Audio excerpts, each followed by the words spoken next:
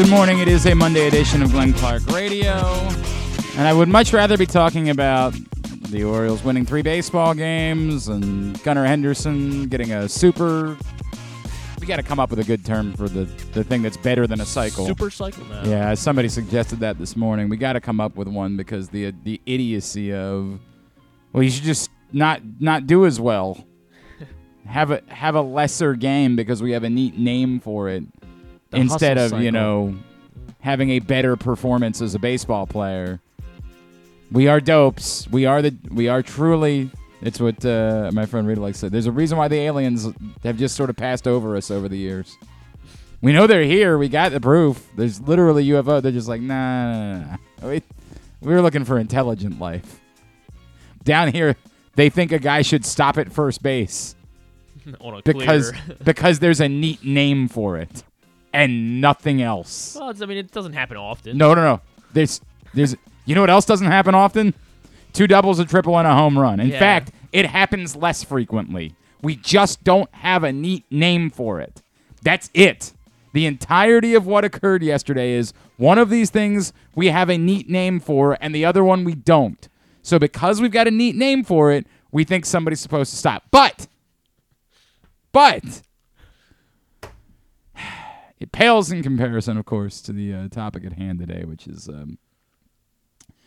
the interview that John Angelos did with the New York Times. So, coming up on the program this morning, we will talk Orioles, I promise. Michael Baumann, not that Michael Baumann, the other Michael Baumann who writes for Fangraphs will join us. Also, our buddy Ryan Ripken will check in, and Jeremy Conn will join us as well. That's all coming up on the program today. But obviously, yeah, we are all dealing with the same thing.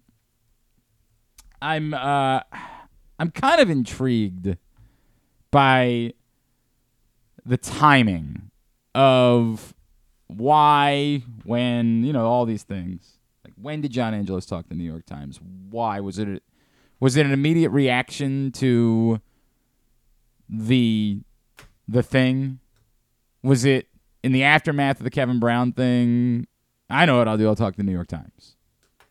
Why the New York Times? Why not, a local outlet? Grant, I love you. Let's sit out this one, all right? I love you, buddy. We're going to get to you, I promise. Let's just sit out this one, all right?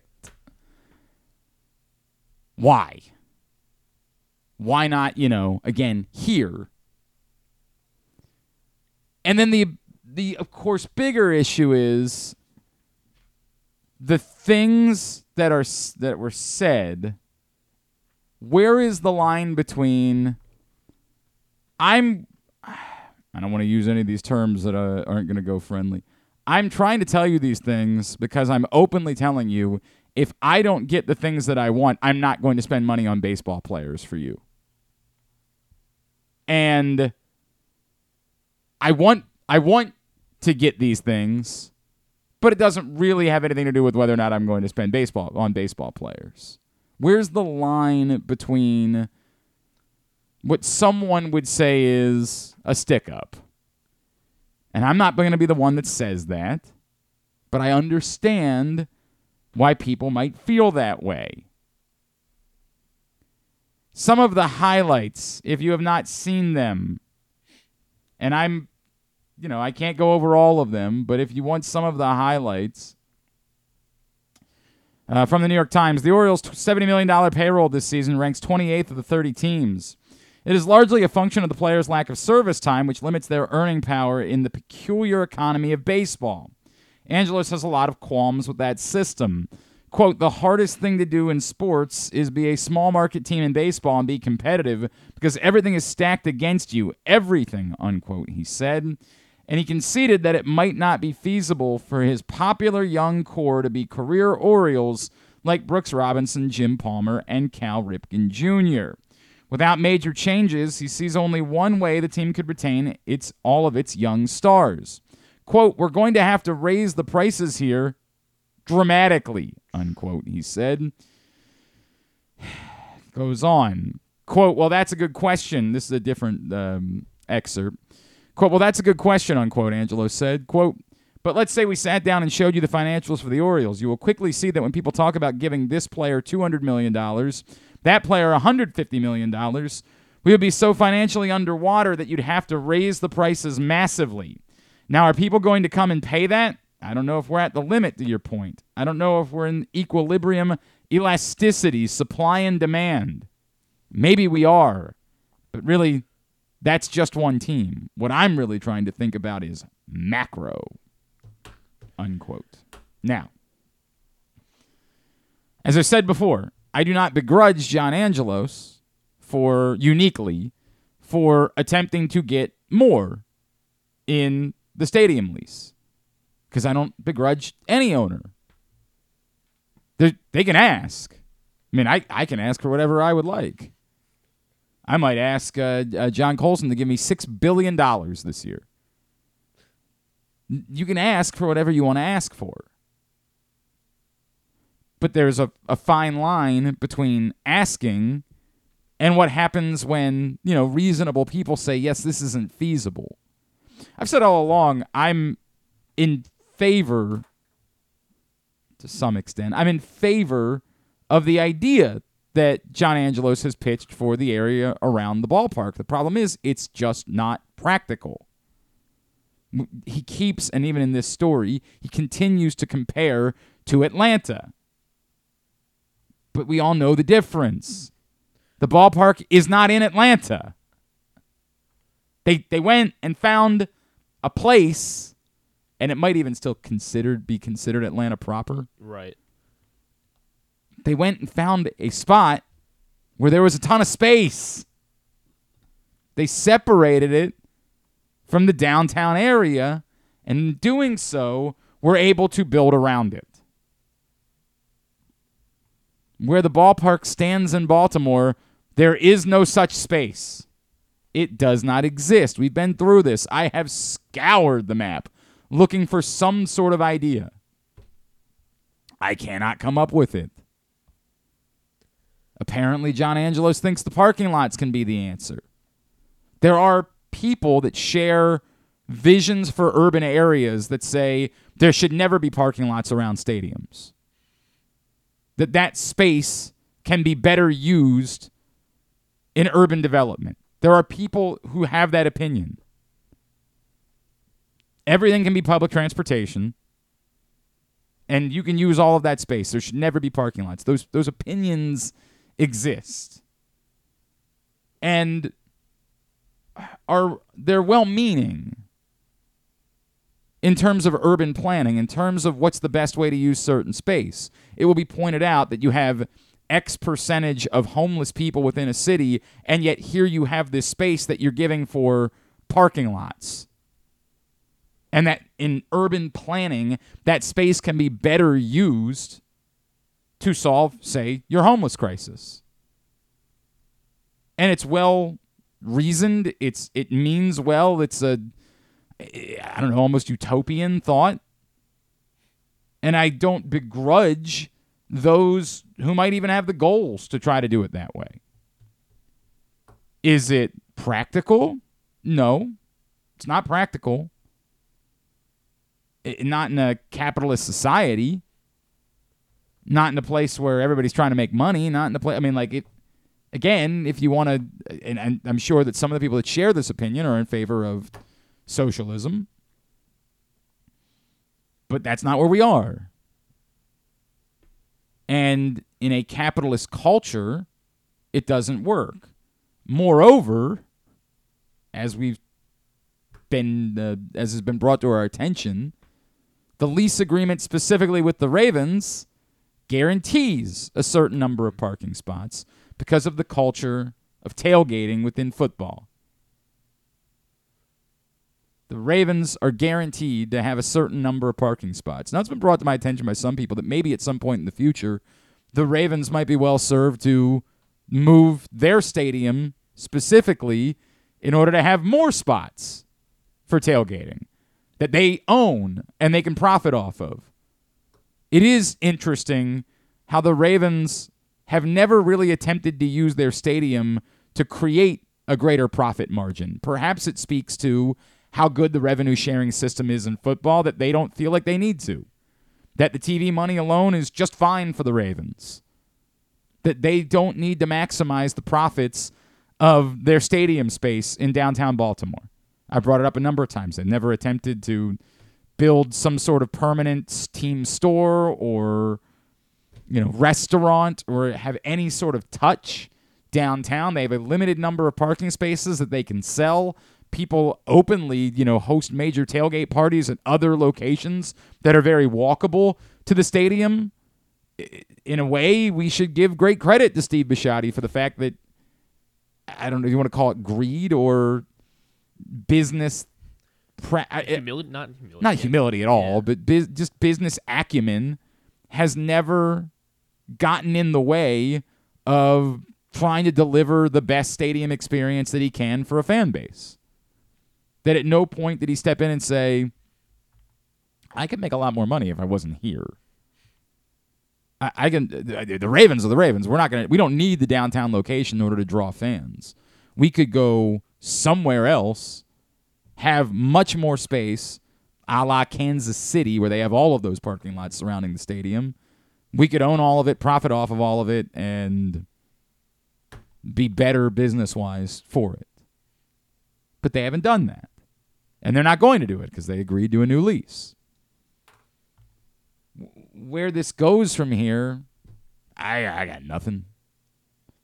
And if John Angelos' comments in the New York Times are for the purpose of trying to put pressure on the Maryland Stadium Authority and the state and public to try to win over as much as the public to say, oh, if they don't get this thing downtown, we might lose baseball players.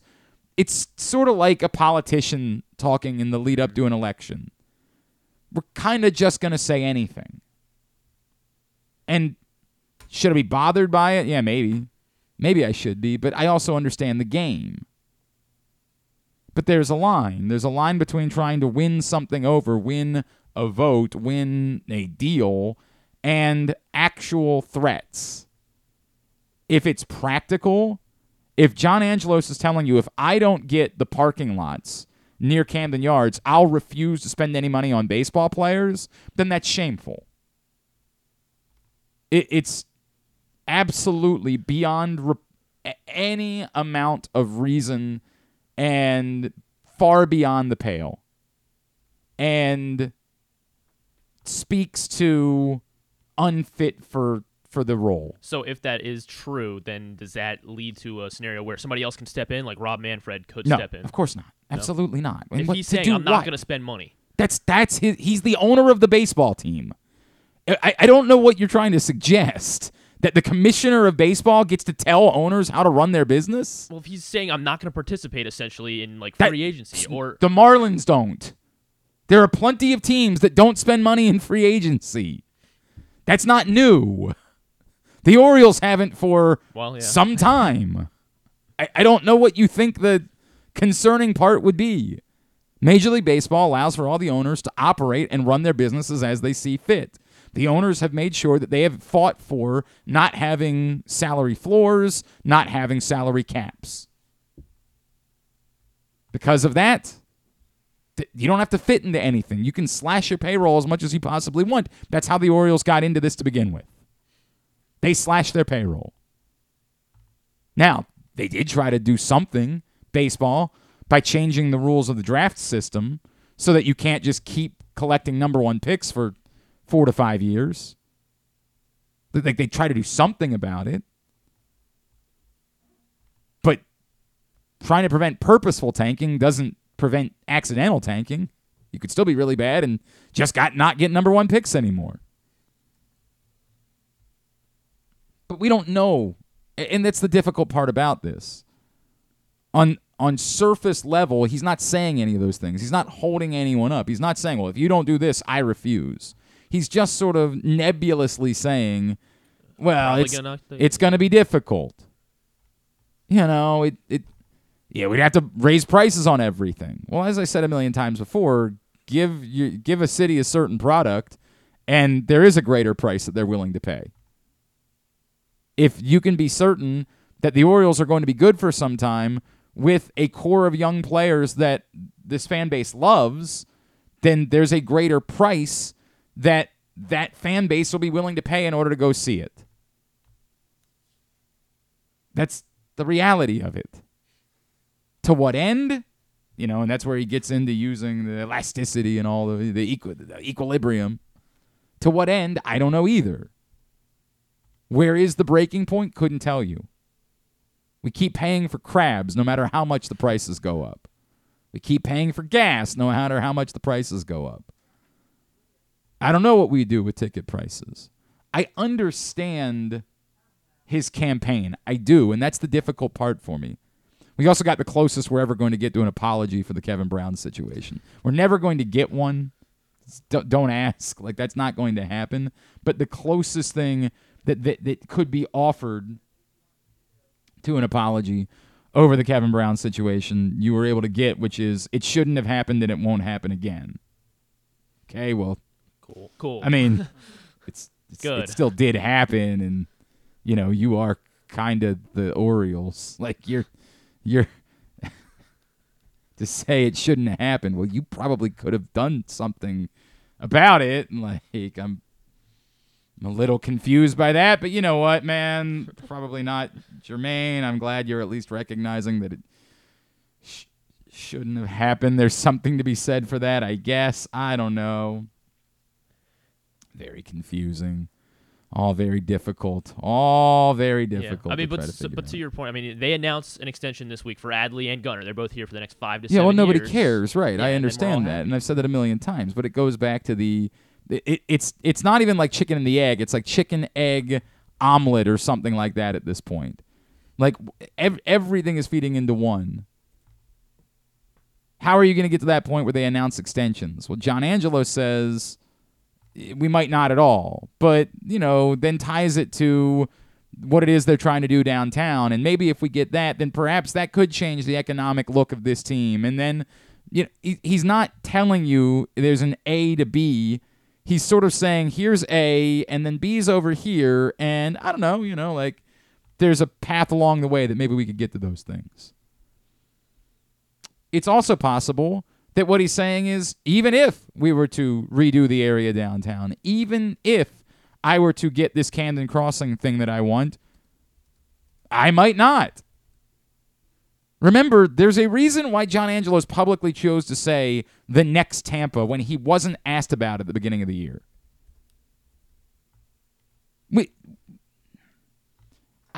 There were a lot of people that didn't want to read too much into that, but that was about as publicly as someone could come out and say, we're not going to be the team that you want this to be.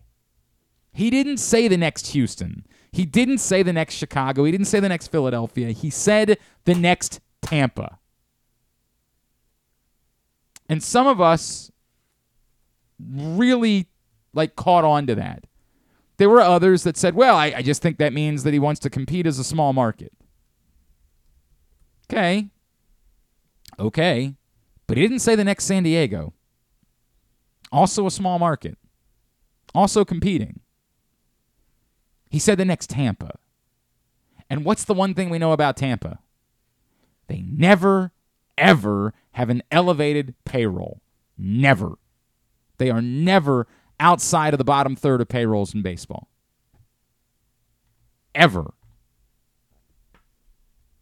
That's what we know about Tampa.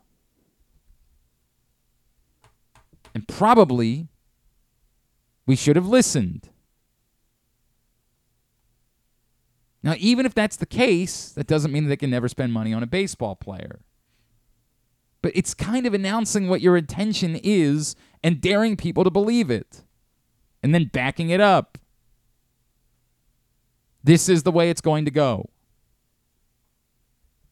It's very infuriating because it comes at a time where the team is performing well, you are believing that they are capable of doing something special, and you just want to be able to fall in love with the baseball players and have a romantic feeling about it. And every time it happens, you get kind of kicked in the teeth a little bit.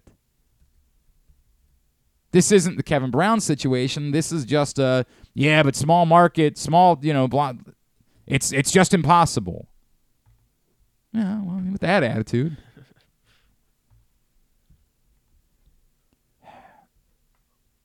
I don't know. I hope, beyond hope, I hope that there is some sort of in-between here. Or, if there isn't, I hope that there's, frankly, new ownership. I mean, I can't hide from that. If the answer is going to be, if I don't get this, then we can't compete the same way. I don't want that. I can't lie. I'm with you guys. Now, I'm not going to be a jerk about it. I'm not going to get into name calling, but that's not good. I hope there's an amount of posturing here in an attempt to get something done related to what it is they're looking to do around the stadium. I hope that an amount of these comments are directly related to that. And honestly, I understand. I get it if that is the case. Whether it is or not remains to be seen. Fun day. Fun day.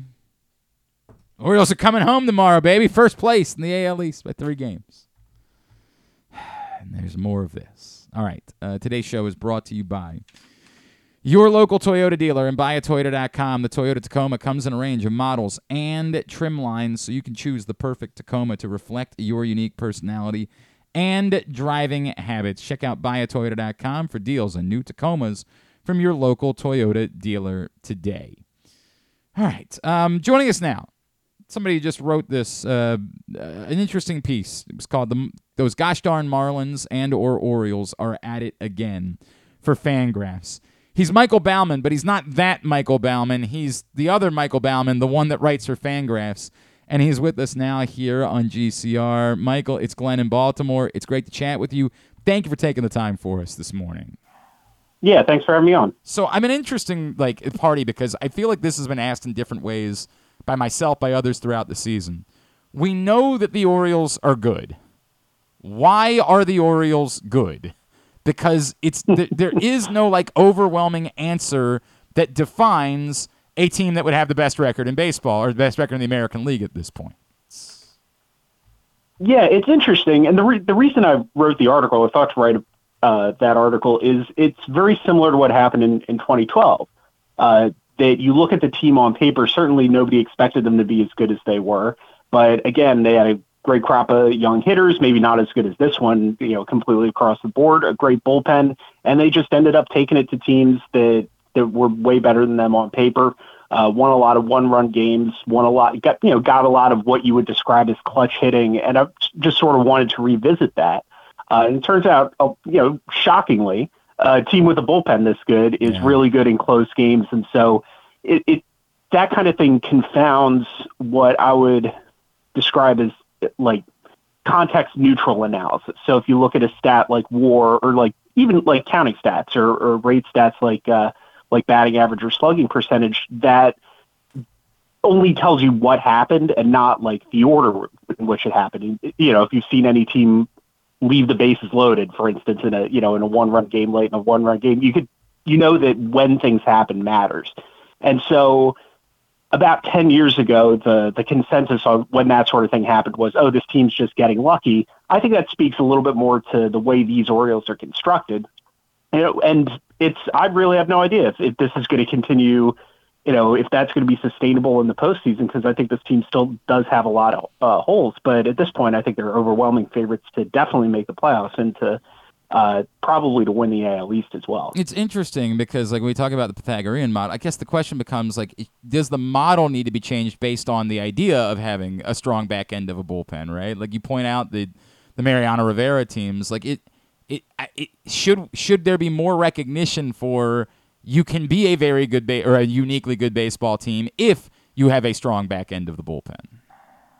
I think that there's a pretty good understanding of that. I think the way I would put that is when you use a model like this, and Dan Zaborski, who runs our projection system, takes crap every year from fans of teams who are we did X, Y, and Z, and you're saying we're not going to make the playoffs.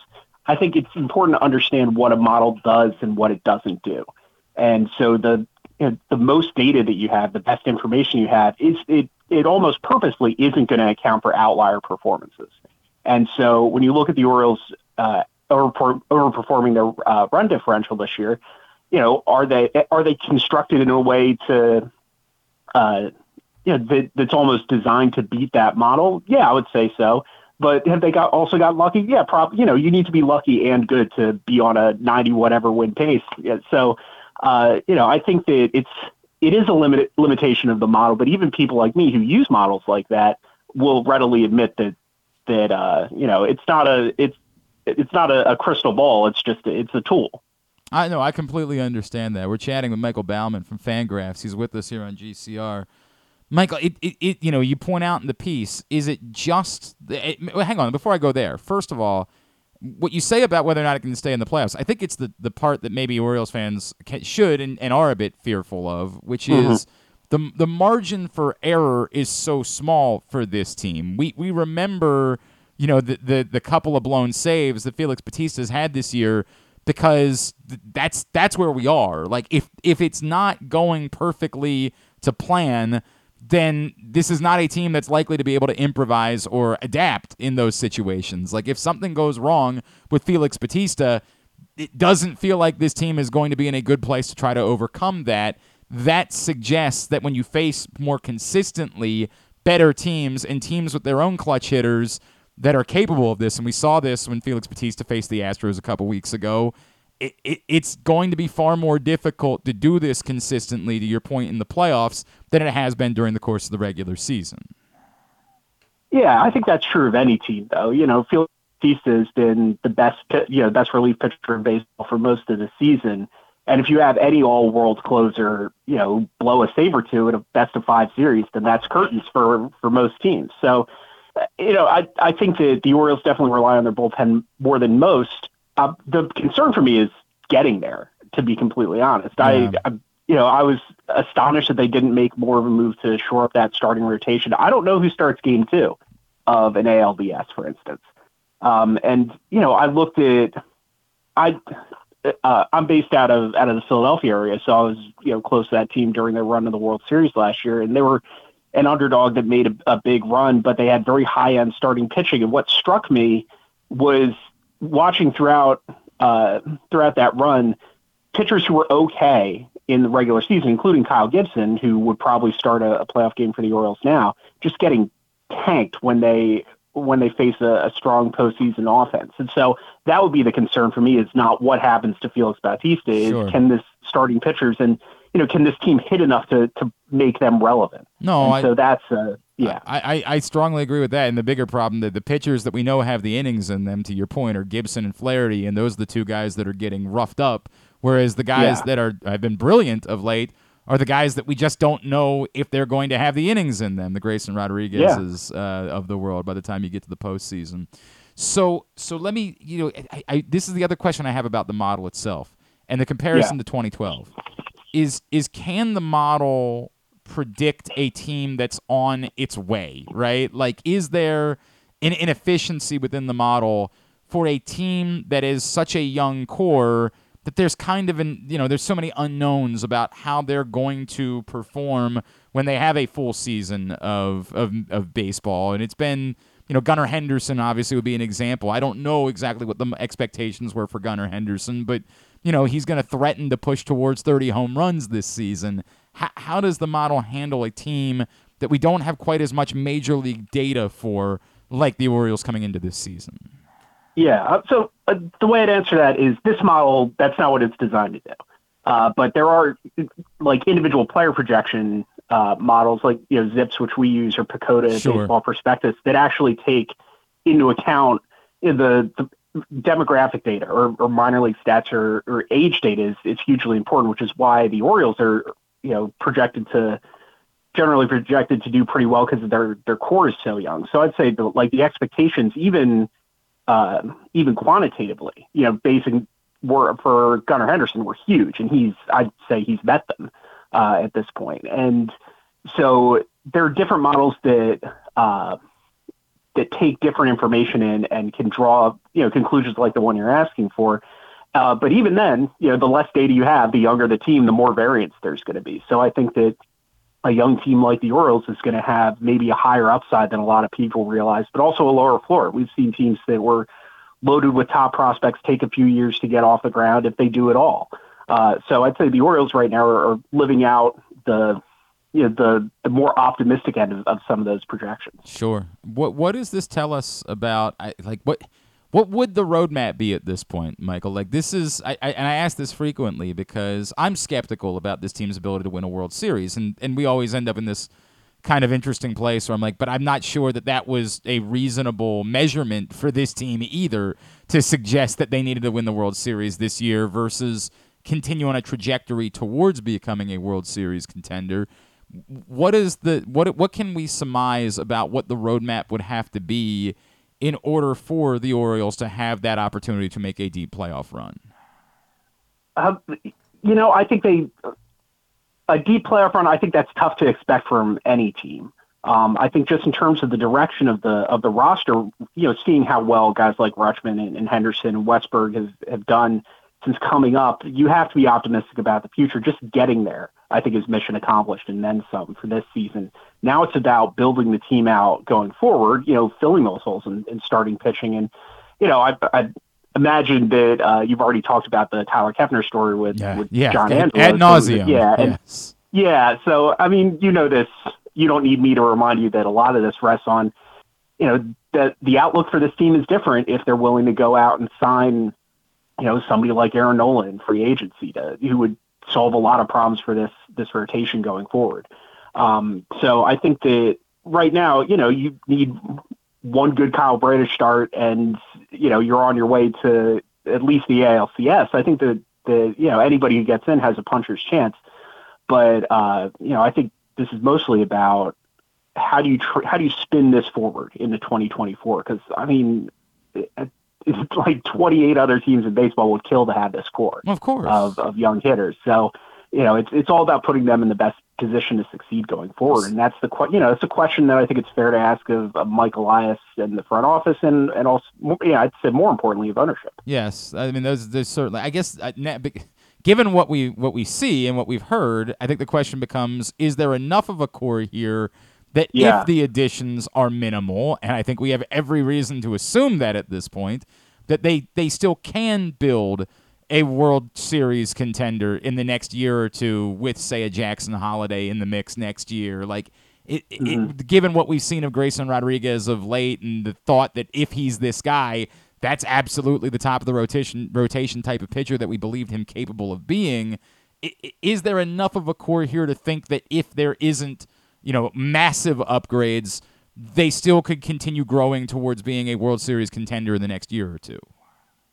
So the roadmap is a little different from situations like this that we've seen. And I would say that if that's what you're looking for is Pittsburgh in the mid-2010s, and then Tampa Bay and Cleveland more recently. Mm-hmm. And all of them have been very, very good.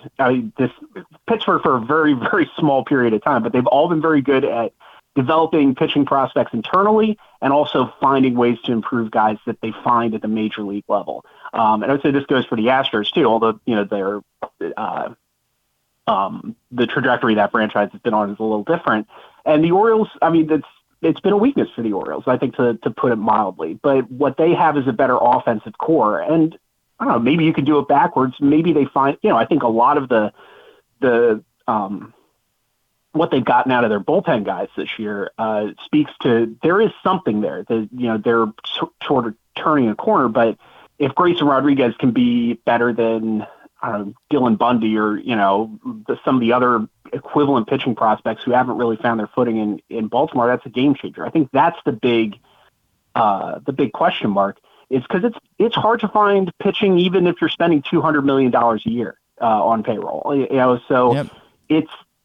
It's one of the toughest things to do in baseball, and the Orioles, traditionally haven't been good at it. And if that changes, then the sky's the limit. But I think that we need to see a little bit more proof. And so, I'm not saying that it can't happen. I'm just saying that it's something that is the thing that this franchise needs to improve on. And then the last part I would bring in, Michael, has been brought up by a lot of people. The Orioles prioritizing base running maybe a little bit more, although that's died down as the season's gone on. And defense, can that make up for any of the, have they found some sort of market inefficiency that they can manipulate moving forward? I think that helps. I think putting a good defensive team on the field, like, that makes your pitchers' lives a lot easier. I mean, they've got a lot of guys that are standout individual defenders, definitely. And as far as base running, I think like that was free money at the beginning of this season. And I think this was the first thing I wrote in the regular season was about them stealing 10 bases in 2 games off the Red Sox. Like, this team was built to do that from the start. And so I think that's, if you're going to be set up like the Orioles are, you have to find advantages everywhere you can. I think that's a huge one. And I think we've seen a lot of teams, take base running a lot more seriously this year. I love it. That's the kind of baseball that I would most like to watch is, a smart, aggressive base running. So I think that's something they definitely have to keep doing. Unfortunately, part of that at the beginning of the year involved Jorge Mateo getting on base, and that's just not something that we have seen since that point of the year. So that's the reality of it. At Michael Baumann on Twitter is how you follow him. Michael, is there anything else I can plug for you, sir? No, just the article from last week. We'll have obviously more stuff coming this week, so check out fangraphs.com. Absolutely. Michael, really appreciate it, man. Thanks for spending a couple minutes with us this morning. All right, thank you. It's Michael Baumann with us here on GCR. When we come back in, our buddy Ryan Ripken will join us. We'll talk about the weekend that was and, just the actual baseball stuff for a change. And that'll be nice because it was a nice weekend. That'll be fun. We'll do that next. Glenn Clark Radio. Hike to new heights. The best view is yours in Washington County. Our iconic scenic overlooks provide some of the most breathtaking vistas in the Mid-Atlantic. Some are very easy walks, some can be driven to, and some are the payoff for a moderate to difficult hike. All are near quaint small towns that offer great dining, shopping, hiking gear, and more. Explore our 5 national parks for iconic vistas and wineries with breathtaking views. Visit our quaint historic towns and make your stay unforgettable. Learn more at visithagerstown.com. Maryland, be open. America's biggest bike race returns to Maryland Sunday, September 3rd as 120 of the world's best cyclists race the Maryland Cycling Classic presented by United Healthcare. Come enjoy the free fan zones and festival with interactives, food, and drink beginning at noon. Then see the exciting race conclusion from 3 to 5 p.m. in the Inner Harbor. Come be loud, be proud, and let the world hear you. For more information, go to marylandcyclingclassic.us. Soak up summertime fun in Charm City. Enjoy only in Baltimore festivals, mouth-watering eats, and endless entertainment. Cheer on the O's at Camden Yards. Pick crabs by the waterfront. Beat the heat inside a world-class museum and make memories that will last a lifetime. Go to baltimore.org for more information and to plan your visit. You feel that? That's the sound of football coming back, and now's the time to place your preseason bets with Superbook Sports. Superbook is the most trusted name in Vegas, and now you can use my promo code GlennClark23 to score up to $250 with their first bet bonus. Win or lose, they'll match your first bet up to $250 with the promo code GlennClark23, all one word, no spaces, 2 N's in Glenn. Don't miss out this football season. Win some money with Superbook Sports and that promo code GlennClark23. Visit superbook.com for terms and conditions. Gambling problem? Call 1-800-GAMBLER. I'm Michael Giangrandi, president of AJ Michaels, your carrier energy expert for 44 years. Save money, energy, and make your home more comfortable and virus-free. Find us at ajmichaels.com. That's ajmichaels.com. Maryland drivers, did you know you can save up to 77% on tolls with an Easy Pass Maryland discount plan? That's right, 77%. It's never been easier. Pick the plan that's right for you at driveezmd.com. We'll keep you moving. It's a Maryland thing you wouldn't understand. Where the waves meet the shore, you will find Dorchester County. Hi, this is Jimmy Charles. When I think of Maryland, I think Dorchester County on the eastern shore where it's open for making memories. Dorchester County, it's a Maryland thing. For more info, visit www.visitdorchester.org. It's a Maryland thing. Hell yeah. It's a Maryland thing. Hell yeah. Picking a restaurant to try for the first time? Let's look at the Costas Inn. Here's a few checklist items. Quality of the food? Check. quality of service? Check. Does restaurant have plenty of free parking? Check. And finally, does restaurant have delicious steamed crabs, crab cakes, crab soup, and specials galore? Check, check, check. Costas Inn, 4100 North Point Boulevard. They check all the boxes. Make the most out of every day in your Toyota RAV4. Available in hybrid or gas-only models. A RAV4 can get you where you want to go in style. Check out buyatoyota.com for deals on new RAV4s from your local Toyota dealer today. Check out PressBoxOnline.com every day to find daily winners and betting advice from Jeremy Conn. And if you want some advice about life decisions that you probably shouldn't make, here's Glenn Clark. Back in here on GCR. Coming up a little bit later on today, Stan the Fan Charles, Ross Grimsley, Luke Jackson getting together, 4 o'clock, Facebook.com/PressBoxSports. Talking baseball there. Again, you can watch it live there. If you don't make it live, you can find it later. YouTube.com/PressBoxOnline or PressBoxOnline.com/video. Let's get a little bit back more towards what's happening on the field. Joining us now, he is our friend, 105.7 The Fan analyst and fantasy football enthusiast. And in fact, I'll let him tell us about this cool event he's got coming up. He's our buddy Ryan Ripken, and he's back with us now here on GCR. What's going on, brother? How are you? I'm good. How are we doing this Monday morning? Everything is all right, except for, there's a New York Times story that everybody's worked up about, and it's making our job less pleasant, so it's what it is. I want to talk baseball with you, though. I need you to help me come up with a name. We've got to figure out a term to call a 4 extra base hit game so that it's got a cool name and people will stop saying insane things about how someone should just stop, do something that's lesser and stop at first base on what's an obvious extra base hit so that they can get a cool name for it, like a cycle. We've got to come up with a cool name in order to make up for the idiocy of people thinking that Gunnar Henderson should have stopped at first base yesterday. Yeah, I mean, that's going to be my homework for the rest of the day now, to be honest, because the cycle's cool, right? It's a stat, and your name goes in history for players that have hit for the cycle. But having said that, getting 4 extra base hits in a game is better.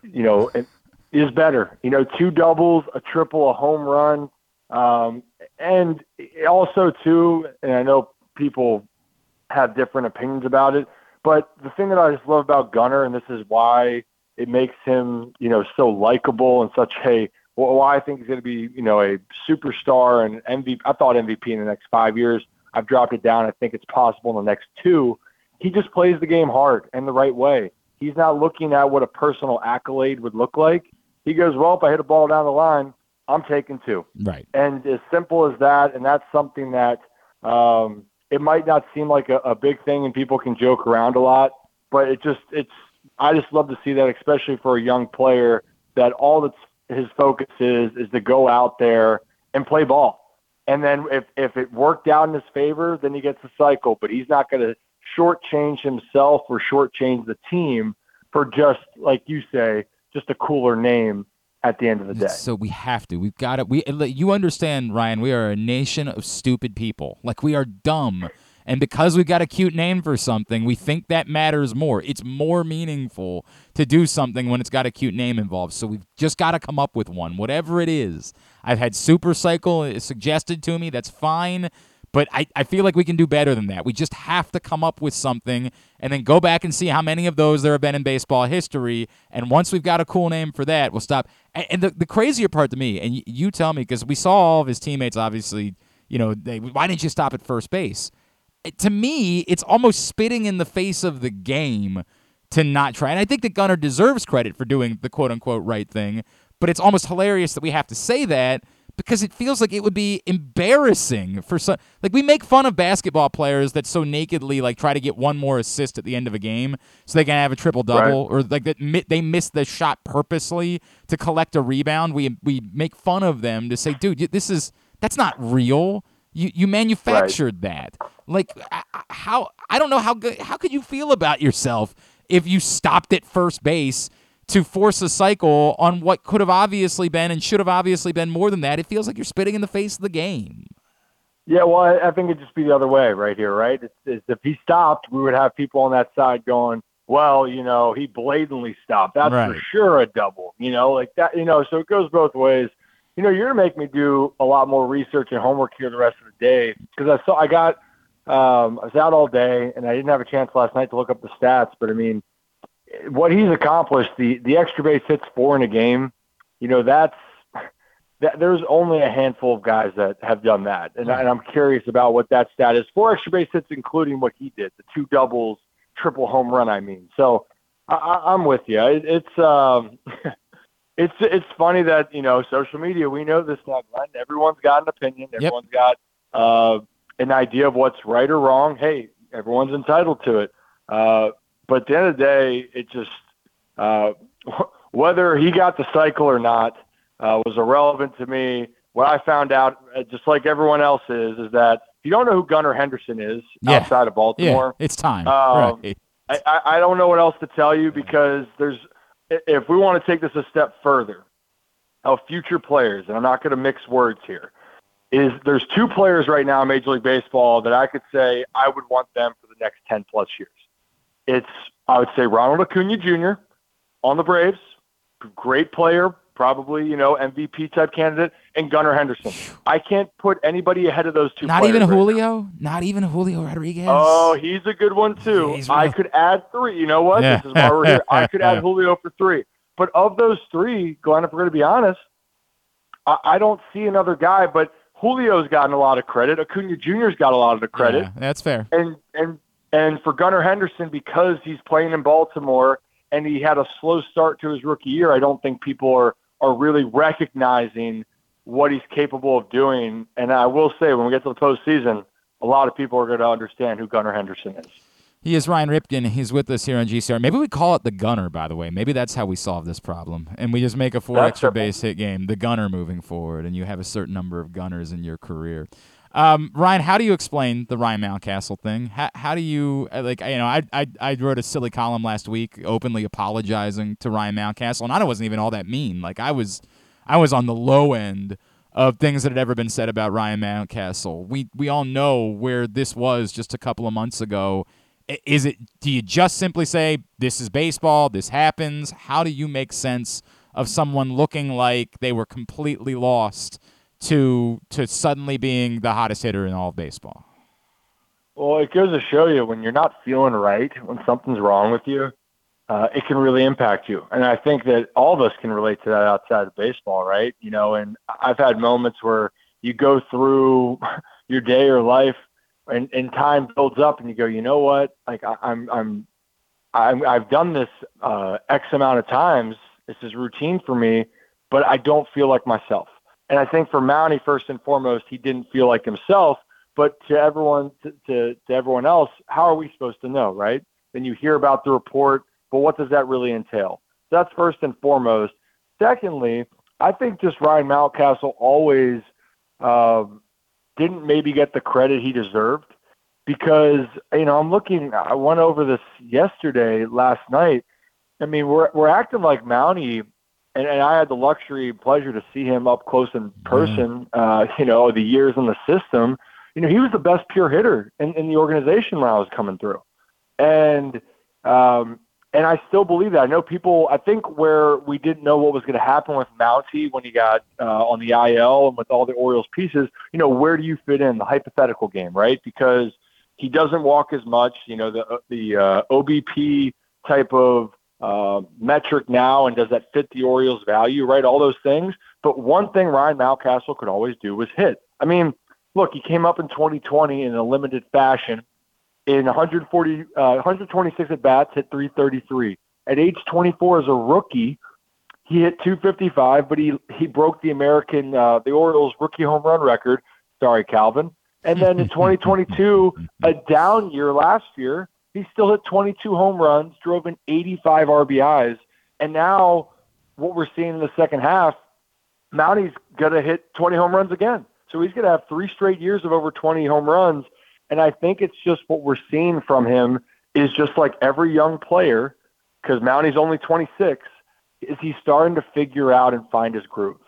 And that pure hitter ability that made him such a touted prospect, especially offensively, the Orioles are starting to see it. And then also, too, the other part of it is, when you're hot you're hot. You can't even explain it. And I mean, Mounty's just in another world right now, which in Baltimore, I don't think anyone will ever complain about how hot Ryan Mountcastle is. Certainly won't. Certainly won't. You saw this story this weekend from John Heyman in the New York Post saying the Orioles have not ruled out the idea of Jackson Holliday being called up. Now, it's a very soft way that he put it, and I think a lot of people started running with it in ways that are different than what he had written. And the Orioles, whoever it was that he got that from, whether it was Mike Elias, I assume that's where he got it from because I don't know why he would be comfortable writing it without it coming from Mike Elias directly. But I would assume that they would just be saying, well, we're not going to rule anything out, right? And who knows? What if, so-and-so were to get hurt and so-and-so were to get hurt? We're not going to say now, but there's no way we call up Jackson Holliday. But short of that, to you, Ryan, would it make sense to see Jackson Holliday in Baltimore before the end of this season? It just doesn't fit what the front office and Elias has done. For as great of prospects that Adley Rutschman was and Gunnar Henderson, they both had to go to AAA, and I understand what Jackson's doing, by the way. I mean, you see why was number one overall pick. You see why he's the number one prospect. Like, he's very close. And his time in Baltimore for the next decade, at least, is coming, right? But having said that, where this team is, when you're 30 games over 500, I don't think it's necessarily fair to him to be thrusted into a position, and I don't think the Orioles are going to put him in that position. It's a great feel-good story, and again, if I'm wrong, I hope I'm wrong because I'd love to see him in the big leagues. But the pieces that they have, we're talking about the amount of depth that they have in the infield, I don't know if the Orioles, given with how they're playing, are going to say all of a sudden, hey, with everything going on, this 19-year-old, and I want to also mention this. We talked about how great Gunnar Henderson was a few moments ago. Mm-hmm. Gunnar had unbelievable years, to his ascent to the major leagues, and then he struggled out the start. Yep. Adley Rutschman struggled. So I just want people to understand what he's doing at 19 is beyond mesmerizing in AA. Like, I can't emphasize it enough. But to expect that he's going to do all of that at the big league level right when that time comes, I don't think is fair to him. So I just think the Orioles are going to be cautious like they always have. And eventually we're going to see Jackson Holliday. When that moment comes, everyone's going to rejoice. But I want to just say, let's not get too caught up, especially with how much depth this Orioles team has. Let me get one in about the pitching, Ryan, because I'm in a weird place where I'm extraordinarily excited about what we're seeing from Grayson Rodriguez, right? It's overwhelming. Mm-hmm. It starts to make you believe that you really could be watching the first ace that we've seen in this city since Mike Messina. At the same time, I'm just not sure whether Grayson Rodriguez is going to have innings in him still by the time we get to October. And I give the Orioles credit for trying to be creative, how they've handled Tyler Wells and going to the six-man rotation and trying to push it, but it's just this sort of thing that's out there, which is how many innings do these guys really have in them before the season is over. The two guys that we know have innings in their arm, the two guys that are essentially mercenaries here, are the guys that are getting their ass kicked right now, unfortunately, in Kyle Gibson and Jack Flaherty, who, again, you would assume have whatever number of starts necessary in their arms. So I guess how concerned should we be? As exciting as it is what Grayson Rodriguez is doing, what Kyle Bradish continues to do, how concerned should we be about the two guys that we know have postseason starts that just are not effective at the moment when it comes to Gibson and Flaherty? Well, I think what we're seeing with Gibson and Flaherty, my concern doesn't get, sky high. Like, I understand that when you look around in the landscape in the American League, who other pitching staffs have, right? And veterans that are also aces, right? So if you're looking at the Justin Verlanders, the Max Scherzers that just were acquired recently, right? But I will say this about Gibson first, is that he has shown in very big moments that he can go toe to toe. Like, he can rise to the occasion. He's had those big games where his back's against the wall. Right now, he's having that up and down kind of run. It's kind of been that up and down sequence right before the All-Star break, and then it looked like he got back on track, and now it's kind of he had that rough go. Flaherty, to me, he's had two or three good starts. I think that people forget. I mean, the Astros, he gave up 3 runs, gave the team a chance to win. Yeah, his last start was not, that was no bueno, right? That's a part of the game. I think why I have confidence is that I think what the Orioles have created and their belief as a team, I think that they are very good at picking each other up. So I don't know where the innings limits are going to handle, but I think every time I've wanted to maybe have reservations or doubts about this team, especially in the pitching department, they go and do something, whether it's starting pitching or in the bullpen, that go, man, isn't this team kind of special? Because that's what they've been. There's no the numbers aren't going to say that the Orioles are a top pitching staff, but their pitching staff has come up in big ways more times than we give credit for. And that's one of the reasons, Glenn, that they're sitting, 30 games over 500 right now. It's fair. It is fair. And I hope you're right. Boy, I hope that every single one of these dudes is just, it does not affect them, and they push right through this wall. It would go a long way to showing what they're capable of. All right, if there's 2 things I know about you, it's that you can be found on any given night drinking a fine tequila, and it's that you would rather be talking about fantasy football. And I see... I mean, I was playing in a football. Are we doing that league again this year? I don't even know. Are we doing that? What's the? We can get the band together. I gotta get my everything sorted out. But why not? I'm down. Now you're doing something that's even more significant when it comes to fantasy football. What is the Ripken Rooster Rumble? Tell me about this. So it's Ripken Rooster Rumble presented by the Iron Rooster Restaurant. And we're essentially doing a year-long fantasy football league or leagues for entrants, but we're actually making it into a whole event, so to speak. And actually for the first event, we partner with the Jonathan Ogden Foundation, where proceeds from registering for the league is going to go to Jonathan Ogden's foundation. And Jonathan's going to be at the first event on September 8th. But for the season, we want to make this an experience for everyone involved. So, and if people look at the price and go, well, you know what, that seems high. Hey, if you want to go in on it with 3 friends and take over a team, great. We'll see you at the event. We plan to have weekly giveaways during the season, have 2 events that will have all drinks and food included, and we have a lot of good entertainment and possibilities, and that we're going to keep announcing as we get closer. So. It's just been fun. And like you said, I love fantasy football. I love football season.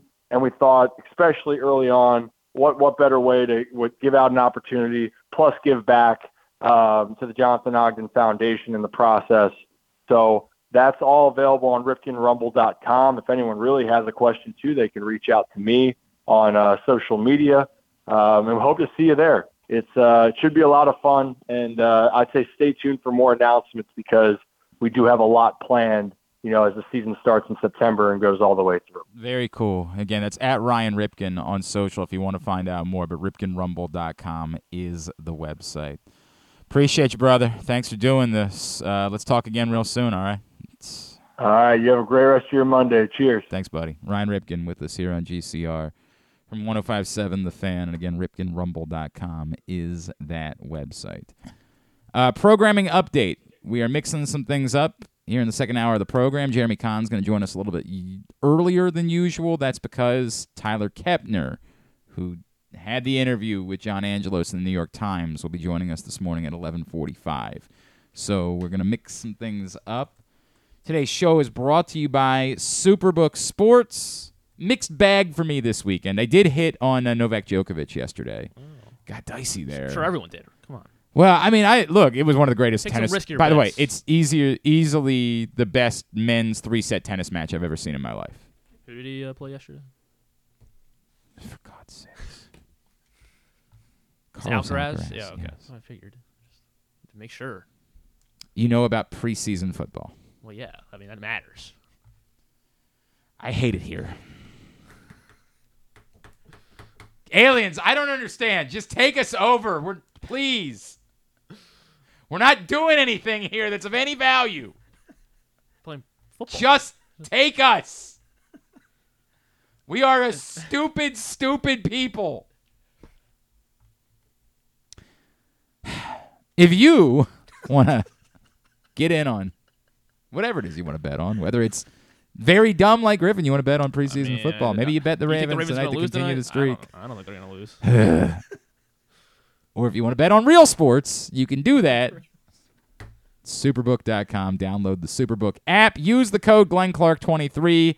And when you do, your first bet will be matched up to $250. Go check it out, superbook.com. Go ahead and let's do this. All right. Yeah, it's the button with the thing and the thing and the thing. Yep. This week In the rest of baseball. Well, it's Grant's final day with us for the summer. Bummer. I don't know. We're doing, is it Slam Poetry Day here on GCR? I'm in favor of that. No, but I said it's the final day of the summer, and he said bummer, and I thought like maybe we would talk about going to get a rum runner or something like that afterwards. This week in the possible? Nah, not today, unfortunately. This week in the rest of baseball, obviously we've spoken much about the Orioles this morning, but what else is going on as we are nearing September in the world of baseball? Well, aside from the playoff race, it was a little bit of a fun day yesterday if you're a Phillies and Nationals fan. It was the Little League Classic. Of course, we remember last year that was with the Orioles and Red Sox, and so that was a fun time for Orioles fans. But this year, the other side of the Beltway got their chance, and they came home, the Nationals, with a 4-3 win over the Phillies. Yeah, I got it. I'm not trying to. Nobody cares. But Bryson Stott, did he really use a bat that looked like a pencil? Oh, yeah, he did. I saw that floating around social media today, and that's the coolest thing I've ever. It legitimately looks like a pencil. That's actually pretty sick. Yeah. Now I get. Look, I mean this. I think the Little League Baseball Classic is cool, but this is the eternal baseball problem. The eternal baseball problem is you can't get me to care about a game during the regular season that doesn't involve my team. This late in the season, too. Anytime during the season, you can't get me to care about a baseball game that doesn't involve my team or directly impacts my team. That's the baseball. There's too many games. No one individual game means so much.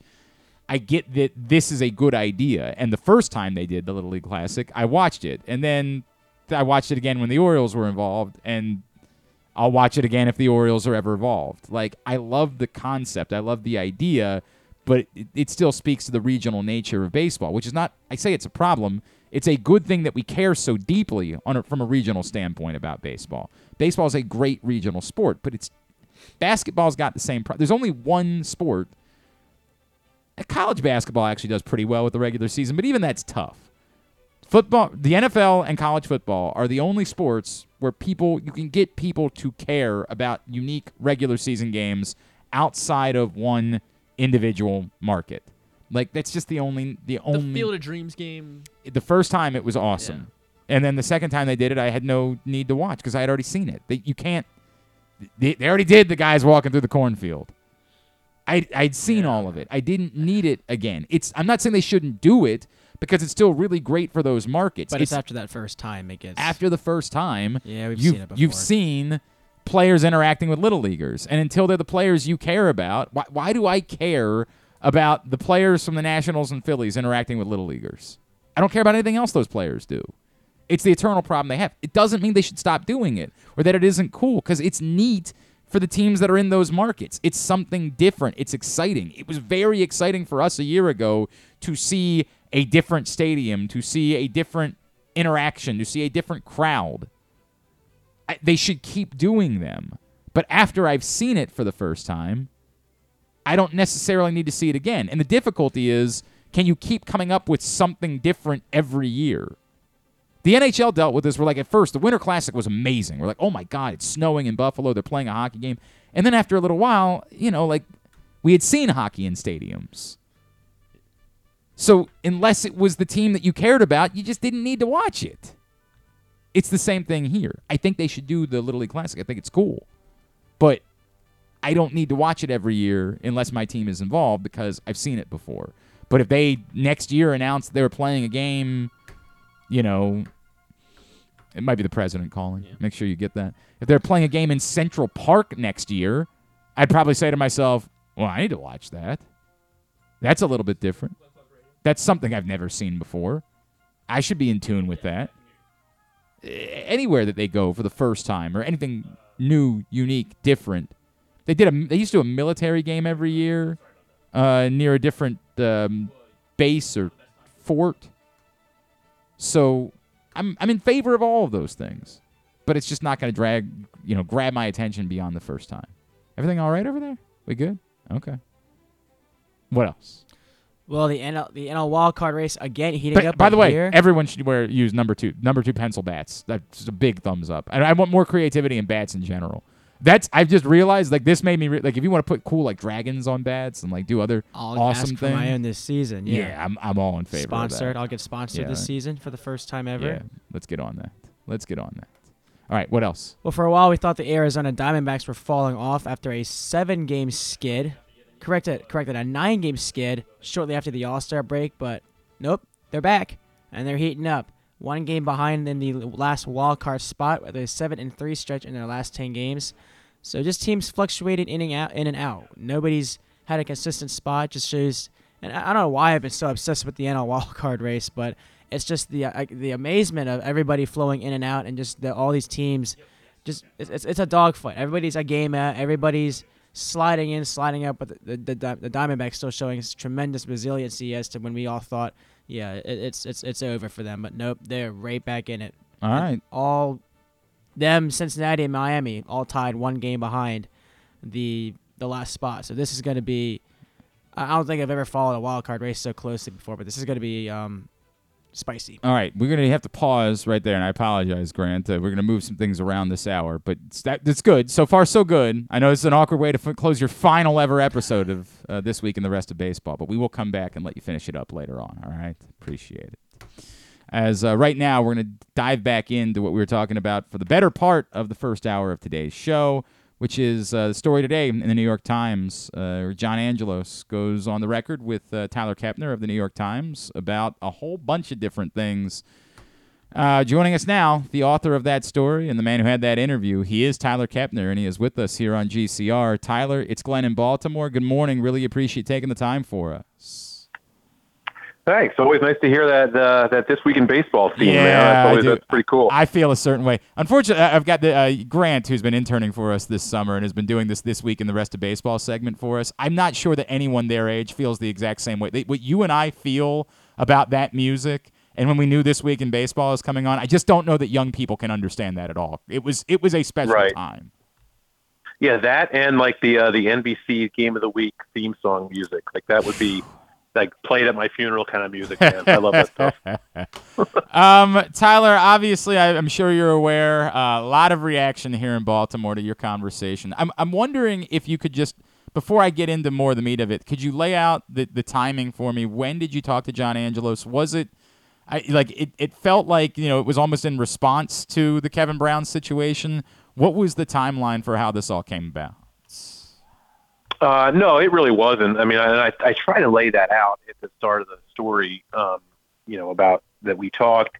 And then a couple days later, the Brown thing came out. I actually talked to him, for a while, for an hour or so back when they were in New York earlier in the season, just getting to know him and just sort of laying the groundwork for something later in the year if the Orioles were still on top and still doing well. And so they were, and, that came about. We thought it'd be a good day, to speak with them when the 83 team was there. It was kind of a fun night. And so that was when we did it. And then the Kevin Brown thing came down a couple days later, and I was like, oh man. So I got to go back to him. And, I had to go back to him, and just journalistically, I had to find out a little bit more about that situation before I ran the story, because that was in the news after we talked. So yeah. The interesting part about that being it felt like a lot of Orioles fans, when that was going on, said we just apologize for this and make sure it never happens again. And while there's no apology in there, it feels like the closest thing that you could get from an owner of a baseball team to an apology, which is that shouldn't have happened and it won't happen again.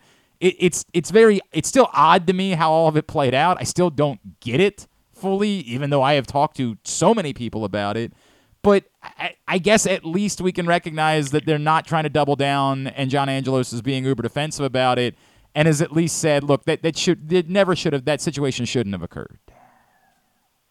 Yeah, I mean, I think that was the feeling I got from him, which was just that that he wasn't happy that happened. He certainly wasn't happy that it was taking attention away from the team. Realizes that it looks pretty absurd, and just was saying it shouldn't happen and won't happen again. I mean, in terms of getting into the blow by blow of why it happened, that wasn't the reason I was writing the story, and I wasn't going to make the whole story about that. I didn't really care. That's a little bit old, but I just wanted to get his statement sort of on what he wanted to convey about that situation, because we hadn't heard from him. I would have thought maybe that first day, if it was this big misunderstanding, you come out and say, hey, this wasn't how it happened, but he waited a while, and that was what he said about that. So now the crux of the conversation that you had, and Tyler, I think this is the part that people in Baltimore are struggling with. What the response has largely been from folks in Baltimore is that it feels like essentially John is using this conversation to say, either I'm going to get what I want in these negotiations, or I'm not going to spend money on baseball players. And it's not direct, and I've said that a couple times today. He didn't directly say that, and so we're reacting to something that we feel like he said that he didn't actually say. But did it feel like that was what he was suggesting to you as you were having the conversation? Well, it felt like he really wants to use this opportunity in the lease to do something new at Camden Yards, which obviously would help the Orioles business. And he talked a lot about how it would help, in his opinion, the community and all that stuff. And that's for the community and the government people to debate and all that. But it is an opportunity, because they're at the end of a lease at the start of a new one, to try to get what every owner wants, which is a Braves thing, right? I mean, the Braves. So I tried to set it up, the story, as like when Camden Yards came in, it was revolutionary because it showed everything that you could do with the ballpark and integrating the ballpark with the city. And what the Braves did was build their own city, essentially, and not just bring business to the city, but bring business to the organization, because you own the ancillary businesses. And, he's been very open about how much that model appeals to him. I mean, he took the governor down there to Atlanta to see it. So that's where this is really coming from. And by calling it an existential sort of part of this organization, that I felt was significant, because to me, that means that, you need this plan to survive, and to survive meaning that you can keep your players and all that. So however you want to read that, but I feel like to Angelos, it's all connected. So, the funny part being, Tyler, I think I don't know if most people, but I think a lot of us would say we like the sounds of it, right? Like it sounds like it would be good, not just for the team, but for the city. The problem being the very practical side of it, which is that this is not the same as Atlanta. In Atlanta, we all know, right? They moved out of the downtown portion of Atlanta in order to find the space in order to be able to do this. In Baltimore, the space doesn't exist, and what John Angelos has asked for literally can't be done based on the way the lease is written with the other stadium downtown. They can't give up those parking spots because they have been promised those parking spots to the Ravens. Like, I think that the tough part is trying to figure out, if it just practically isn't feasible given where the ballpark is, what happens next? Like, I know that there's no obvious answer to that because John Angelos is going to keep fighting. But it feels like that almost becomes an existential crisis, which is that there just might not feasibly be a way to do this where the stadium is.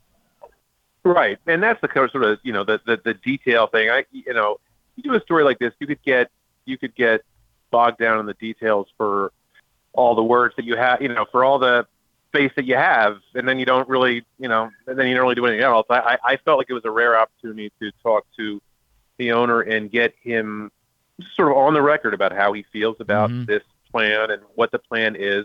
So all that stuff about the parking spaces and the Ravens issue with those and the lease. I mean, that's all going to have to be worked out politically. I think the way the Orioles see it, and maybe I conveyed this in the story, is that there's a ton of acreage there, and Yes, the Ravens are there. They use it 10 times a year for football events. Baseball uses it 10 times that or 9 times that, whatever.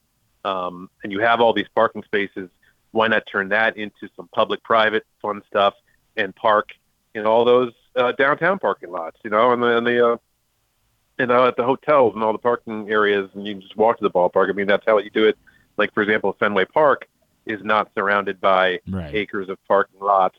It's surrounded by downtown lots, and people go there, and then they walk to the ballpark or take the tee. So, I think he's trying to imagine it that way. Whether you can do that legally or whether they can work it out, the government, that's not for me to figure out. No, I understand. That's certainly it's above my pay grade as well. I just it comes back to but what if this doesn't go the way that you want it to go? What happens next? And that's the part that we're struggling with here. Yeah, that's right. That was your question. Yeah, no, and I don't know. I mean, because if they get to it and they can't do it, and they just sort of sign up again at Camden Yards and they get their $600 million to put the light bulbs back in and make a bigger scoreboard and stuff, then is it status quo, and do they just stay a small market team that has a little 4-year window, 5-year window, and then rebuild again? I don't know. I don't have those answers either, unfortunately. Tyler Kepner with us here on GCR.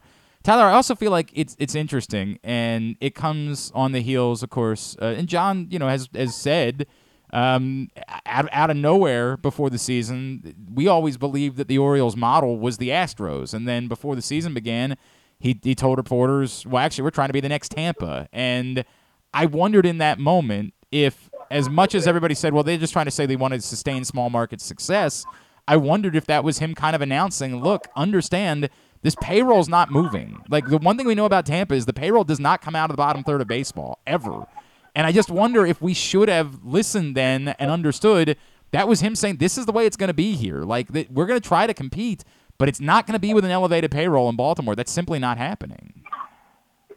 Yeah, I think you're probably right about that. I mean, they had a top – I think they sneaked into the top 10 in payroll in 2015, 16, 17, somewhere in there when that team got expensive.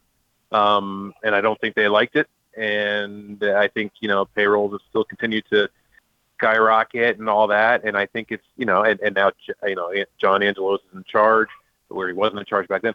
So, yeah, I mean, I think I would be pretty surprised to see the Orioles, and they can't come right and say that we'll never have a top 10 payroll. But I'd kind of be surprised if they do. And so that leaves you with not an Astros model, and the Orioles would say that the Astros, Houston is a much bigger market than Baltimore and all that. But I would, the Astros model is good to me, but I don't, it's not my money, obviously. And I don't think the Orioles have the appetite to do that, in the sense that, they say we're not going to, he said, he doesn't think running losses is the right way to run a team. So if you're not going to run losses, you need a lot more revenue. Where are you going to get the revenue? Well, he hopes that, this new stadium deal could give him some of that revenue. No, and he also brought up the idea of raising prices. And as I said before, I know that there would be a certain part of the fan base that would say, hey, if I'm promised a good team and the players that I love, go ahead and raise those prices, because it's a lot better than paying to watch Ty Wigginton play baseball, which is something that we were asked to do at one point here in Baltimore. I bring this all up, it's sort of in the context of, Tyler, is it possible, right? Like, the Tampa thing has worked, but not to win a World Series. Is it possible to run a team that way and build an actual World Series champion, even with the quality core that the Orioles have put together? Like, can they, thread the needle perfectly to get the right players on the field at the right prices and somehow win a World Series in the next couple of seasons? I mean, it's possible, just because the postseason is so offered so much randomness. I mean, you saw there in Baltimore the best season the Orioles have had when they got to the LCS in 14. Yeah. Who'd they lose to? They lost to the Kansas City Royals, who won the World Series the next year, with I think it was like a 15th payroll or something. So again, not bottom third, but squarely in the middle. So I mean, that can happen, but a lot of things had to break right for the Royals to do that year. So I think once you get into the playoffs, obviously your odds are better. The better players you have, the more money you pay them, but not always. I mean, we've seen a lot of teams, like, just look at this year. The Mets stink. The Yankees are under 500. The Padres are under 500. Money doesn't equate to success all the time, but it sure gives you a better chance to succeed. And that's where you wonder, when you get into the postseason, will these other teams that have more depth via payroll, will they be able to beat them? But the Royals example shows you that it can be done. That's true. It's a very fair point. It's again, you got to thread the needle exactly the right way, and you got to have a good amount of fortune. You bring up like the 2014 Orioles, who maybe they could have won a World Series had they not lost Chris Davis and Manny Machado, and the list goes on from that point. Yeah, I mean, they were the best team in they had the best record in the American League for a 5-year span, and they didn't they didn't get to the World Series. They didn't win a game past the first round or past the division series. So that's tough. I mean, and it doesn't feel like they were the best team in the American League for 5 years, but they were. So it didn't break right for them. The thing about the Royals, of course, is that, they broke through. They really took advantage of a very small window, but it was a very small window. Look at the Royals now.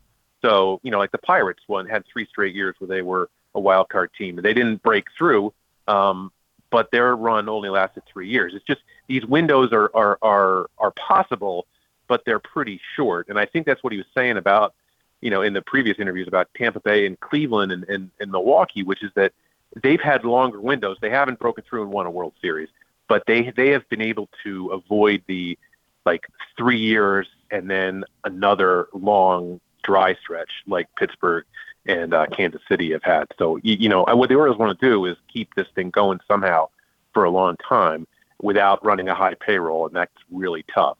It is. There's no question about it. Tyler, I asked you this question before I let you go, and I'm falling back on, you've covered this game for a very long time. You've been around. You've seen everything that's happened here in Baltimore. There are a percentage, and it's a sizable number of Orioles fans that sort of lump the missteps of the Kevin Brown thing and the kind of unknown about, and they just say this is the same old thing. This is the same thing that we have dealt with forever since Peter Angelos bought this baseball team, or really after the 95, 96, 97 years. Is that fair to John Angelos? Is it fair to the Orioles for there to be this feeling of they're always going to get in their own way, they're always going to find a way to screw up a good thing? Well, I mean, you can't really tell the fans how to feel, and I feel like, you look at, there's a lot of history there, and a lot of history is not good. So, I as I wrote, there's going to be some trepidation among the fans. I think the only thing that I would say is that it is still pretty early in this regime, and that, for whatever else people think about John Angelos, I don't know that there is yet a record of him interfering in the baseball operations the way that Peter Angelos routinely did. I don't think, he for whatever you might say about him, he never once claimed in all of our time talking that, that he knows baseball operations better than Mike Elias. I think he's very confident in Mike Elias. Now he's going to set the budget and everything. But I don't think he's going to look at baseball operations the same way that his father did. And it's early in his tenure as the chief executive there. So we don't know precisely how it's all going to unfold. Now, maybe some of the early signs are not good, but then again, look at the team on the field right now, and it is good. And they've got an open canvas for what to do because they have no payroll commitments. And with a smart guy like Mike Elias running the baseball shop, with all of his experiences in Houston, maybe he will make that open canvas into something beautiful. So I think there is definitely reason to be optimistic. Just look at the team on the field. They are fun, and enjoy it. I don't want to say enjoy while it lasts, but just enjoy it, man, because, it can't get a whole lot worse than it did between 98 and 11. Hey. So just, enjoy the fact that the downstretch here between, the last winning teams and this winning team really wasn't all that long. No, that's fair, and obviously it was done purposefully, and it worked to at least this point. There's no question about it. If you've not read Tyler's books, The Grandest Stage, A History of the World Series, or, of course, K, A History of Baseball in 10 Pitches, I would encourage you to. They're both outstanding. A lot of 83 World Series in that Grandest Stage book. It's worth checking out as we're celebrating the 40th anniversary this year. At Tyler Kepner on Twitter. Tyler, really appreciate it. Know it's a busy day. Thank you for taking the time for us this morning. Okay, thanks a lot for having me. Tyler Kepner with us here on GCR. What can I unpack quickly from there? I've struggled with like what's fair, what's unfair today as far as criticism goes. And I'm going to tell you, here's one that I think is unfair. It's unfair for people to say John Angelos just needs to shut up. Because here's what I would tell you. If he did, you'd be mad about that too. So that alone, if you have a problem with what he said, I get it. But to try to say John Angelos needs to shut up, or we've been openly critical of John Angelos for the number of times that he didn't talk. So that one's unfair. That one's unfair. I get the frustration, but it's unfair. It's the wrong criticism to choose. What's fair? What's fair is to say that what it sounds like is you saying that the future of the baseball team is going to be tied to this thing that just might not be practical. And that's problematic. Now, I have to be fair and say, again, that this is kind of how negotiating works. You try to play your best hand. For the Orioles, it's my best hand is, you want to have a good baseball team? You want to keep players around? Well, I need better ways to make more revenue. That's their best hand. I have to be honest. That's negotiating. That's what it looks like. It's not pretty. It feels like we're being held hostage, but that's negotiating. Now, to the point where we say, well, you already got your $600 million. This is it.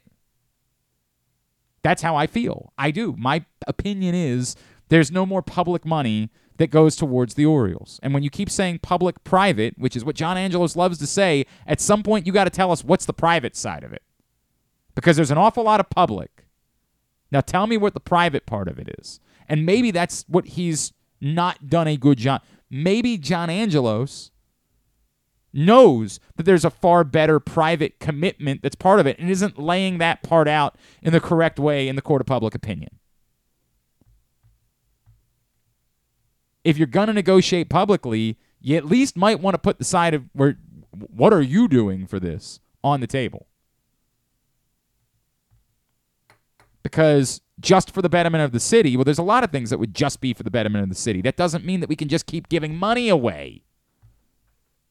It doesn't work that way. But it's fair to say that it doesn't present a good picture for you to make it look like the future of, do you like this baseball thing? You like this? I better get what I want. And again, he never directly said that during the interview, but it reads that way. It reads like there is a tie between it. The more concerning part is the idea that, again, what isn't guaranteed, and what is that if they get what they want for this Camden Crossing thing, he's not guaranteeing that means they're going to spend money on baseball players.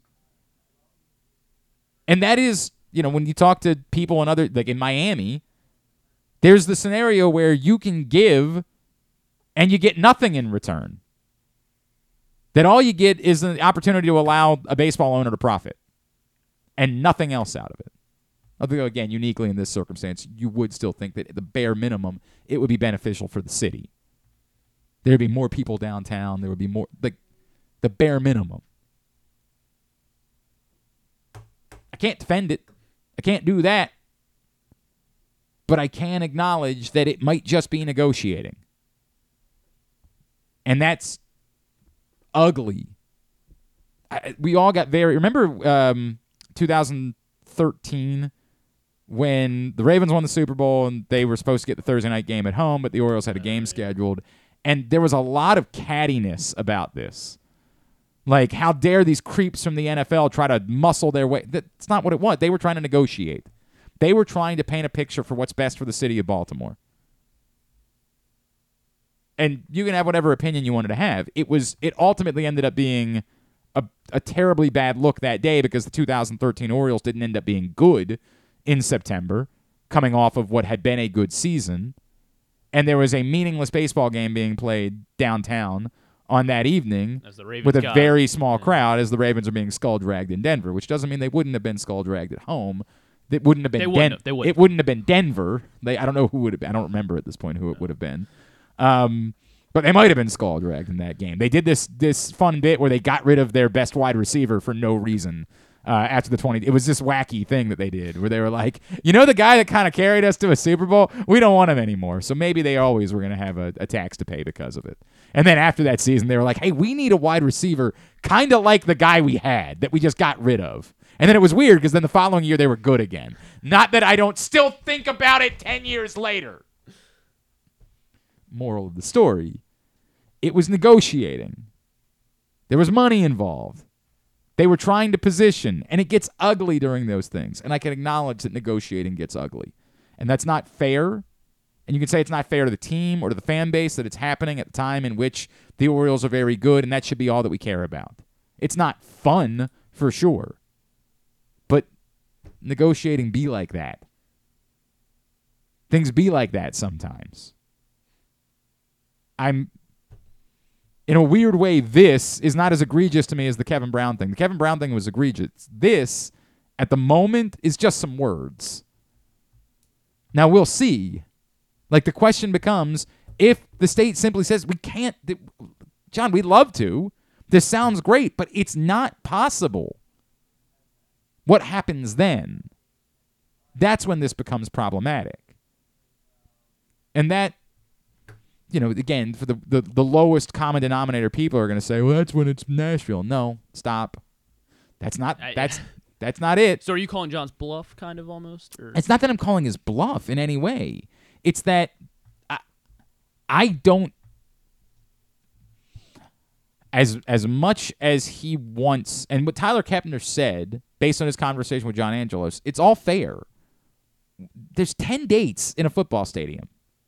Give or take, right? Like, there might be another concert during the course of the year. Obviously, there's preseason games. No, there's only 1 or 2 of those anymore, right? Like, there's, even if you count those, there's 10 to 12, if they host a postseason game, we're talking about at most like 13 dates on the calendar. Maybe one year they go crazy, they have a soccer match and a concert in the summer, right? Like, but we can't even math our way to 20 dates.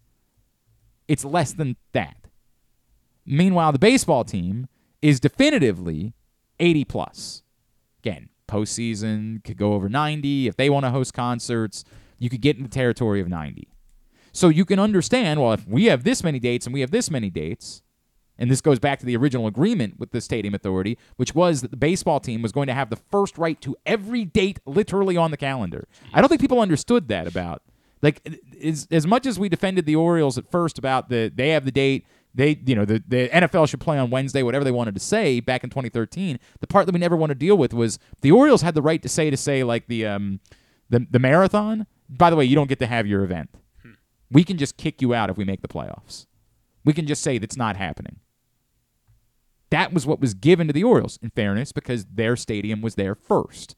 In order to create this stadium district, they had to give something to the Orioles to say, you're going to lose some parking spots, you're going to lose something, but here's what you're getting in return.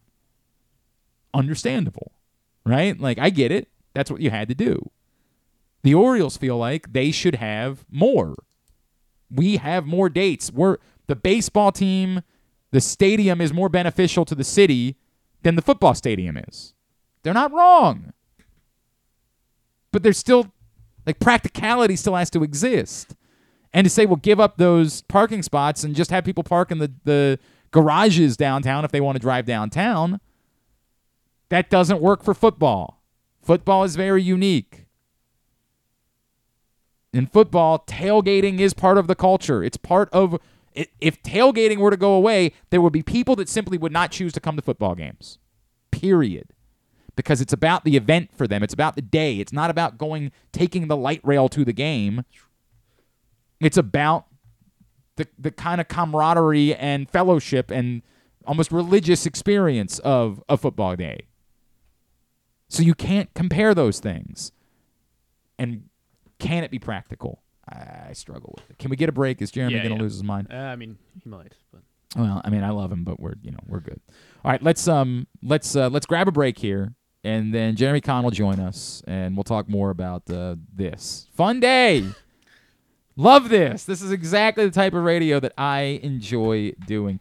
Do you want to tell everybody about what's going on at Live Casino and Hotel Maryland first? Yeah, I want to tell everybody about David's. Something new here at Live Casino and Hotel in Maryland. Check out David's new menu featuring barbecue ribs, strawberry cheesecake waffles, Blue Bay mussels, and, of course, snow crab legs by the pound.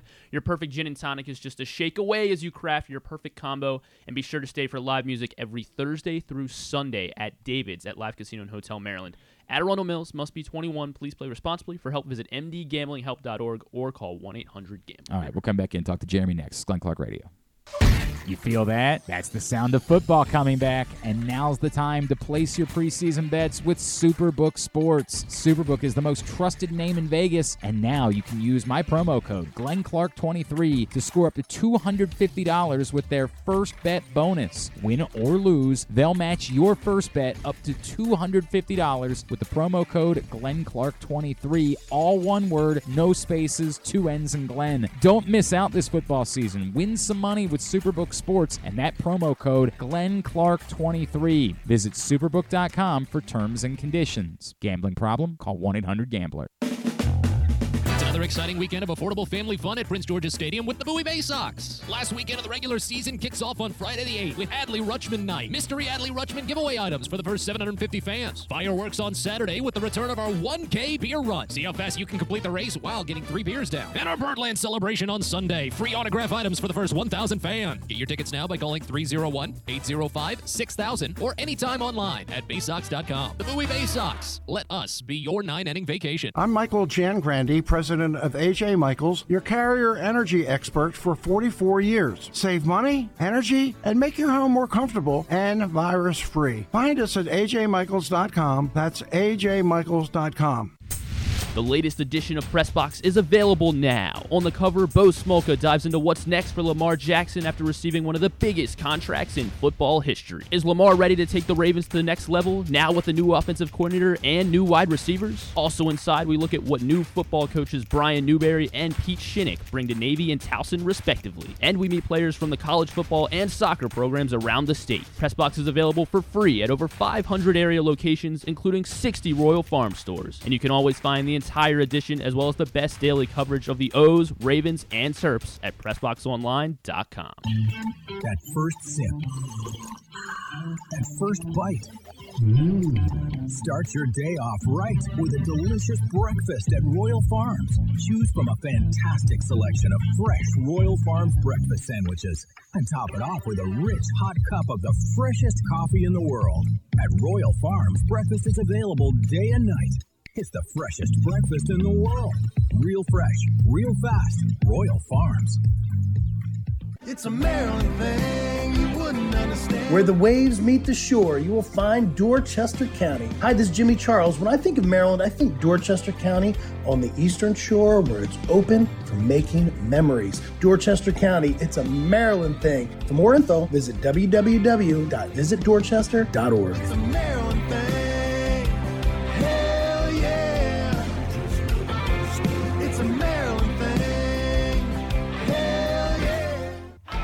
America's biggest bike race returns to Maryland Sunday, September 3rd as 120 of the world's best cyclists race the Maryland Cycling Classic presented by United Healthcare.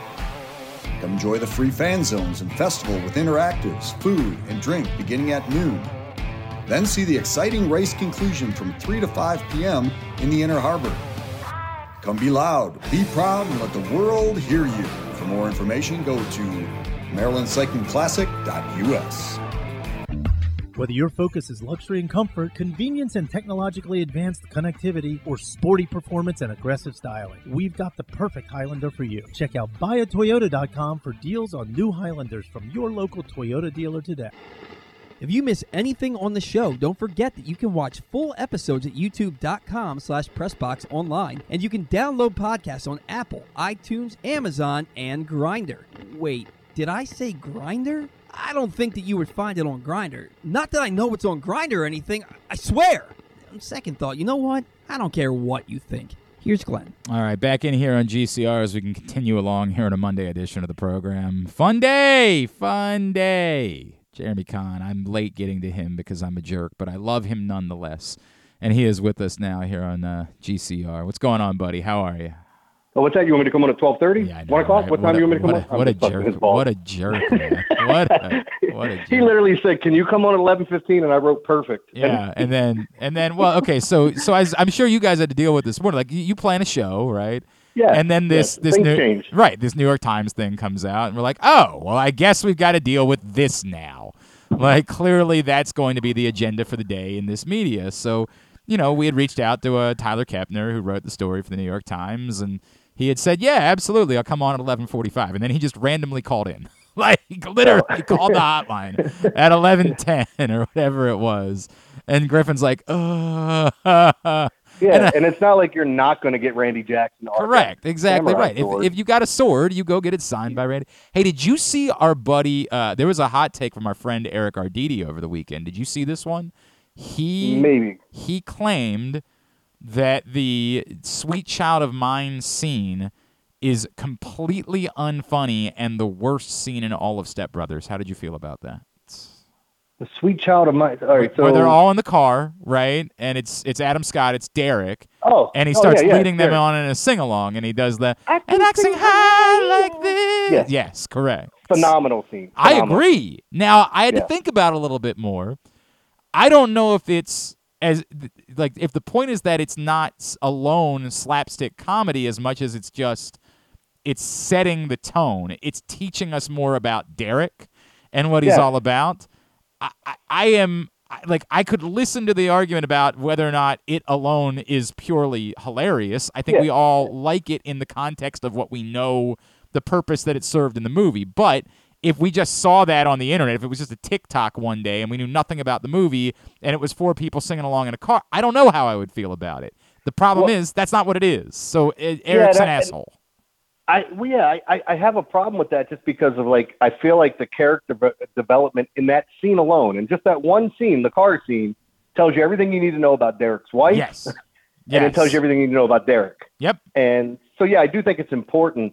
I'd say this, though, in the movie Step Brothers, I still feel like the greatest scenes were kind of deleted from the movie. The Hawk Hand scene, if you've never seen it. I do remember, yes. I remember. So it was a deleted scene, and basically they get to open up one gift before Christmas. And so Brennan opens up a rawhide wallet, and Dale gets Hawk Hands. So obviously with these grown children, Brennan's going to be pissed off that Dale got effing Hawk Hands, and he got a freaking rawhide wallet. So, but it's still, that movie has one of my favorite lines in a movie in movie history, where the husband has to go to the Cheesecake Factory, and she goes, well, it's Christmas Eve. And then he goes, well, Merry Christmas then. And then he leaves. I mean, it's just perfect. It really is a really well done movie. I'm going to go to the Cheesecake Factory.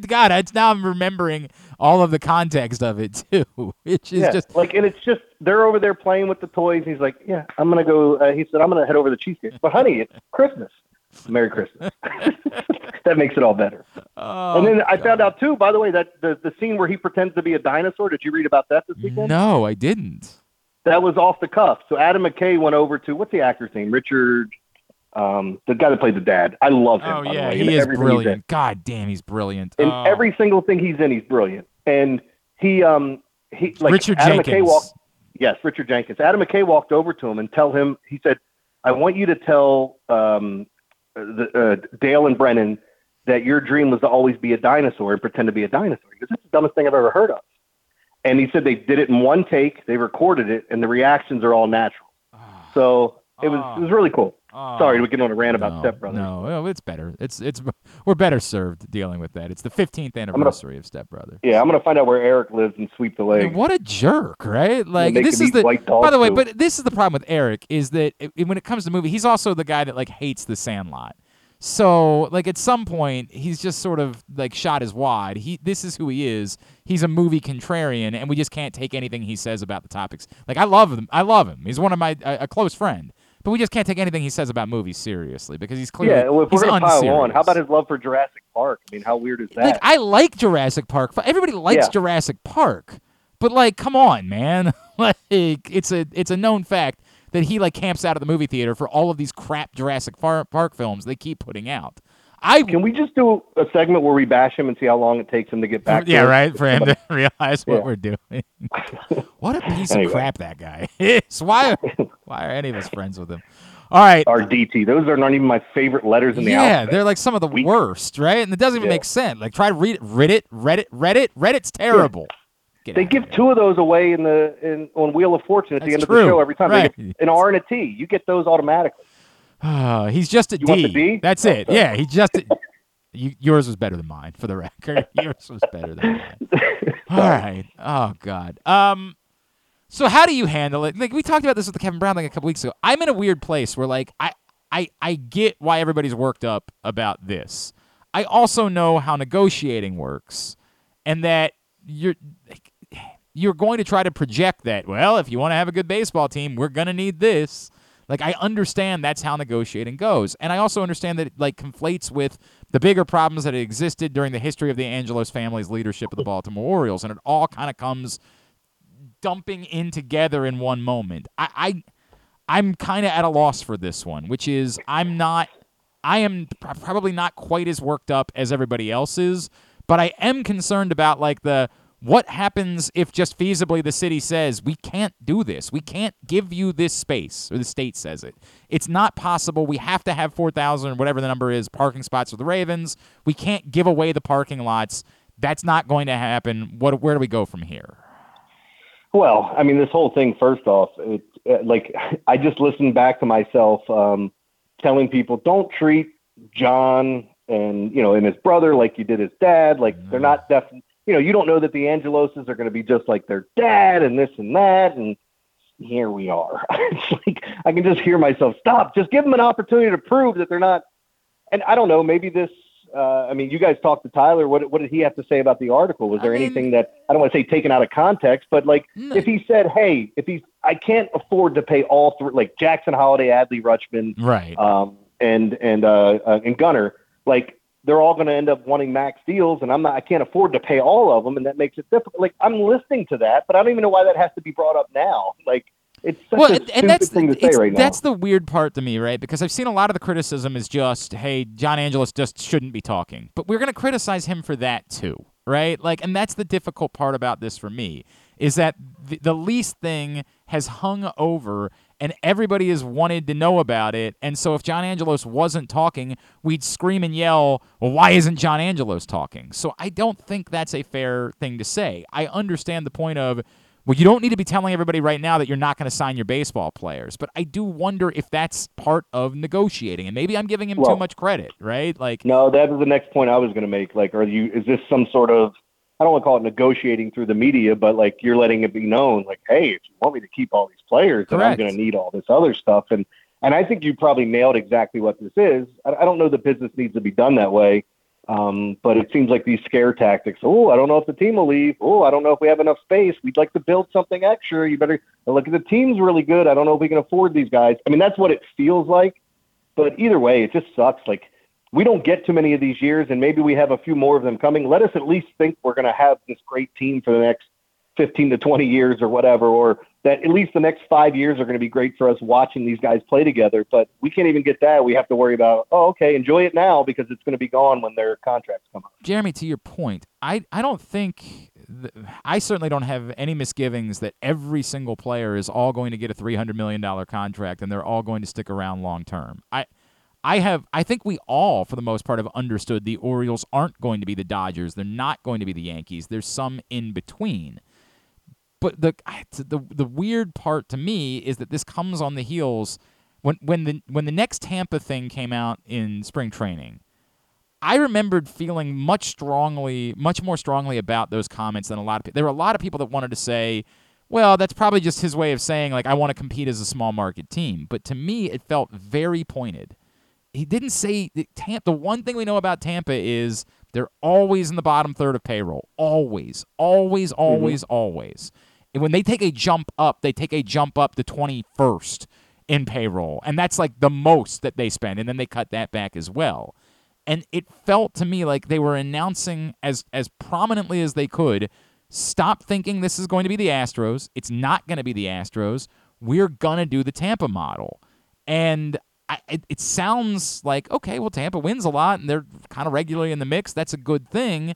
But we also know why it's been extraordinarily difficult for Tampa to sustain and build a World Series winner specifically and uniquely. It's because the players are constantly coming in and out. And it's very difficult to get that fan base to get, excited and fall in love with that baseball team and commit and believe to it. And it's this almost unique baseball experiment that, there's a reason why a lot of us wonder if Tampa is going to be able to sustain as a baseball market, despite the fact that they're regularly winning.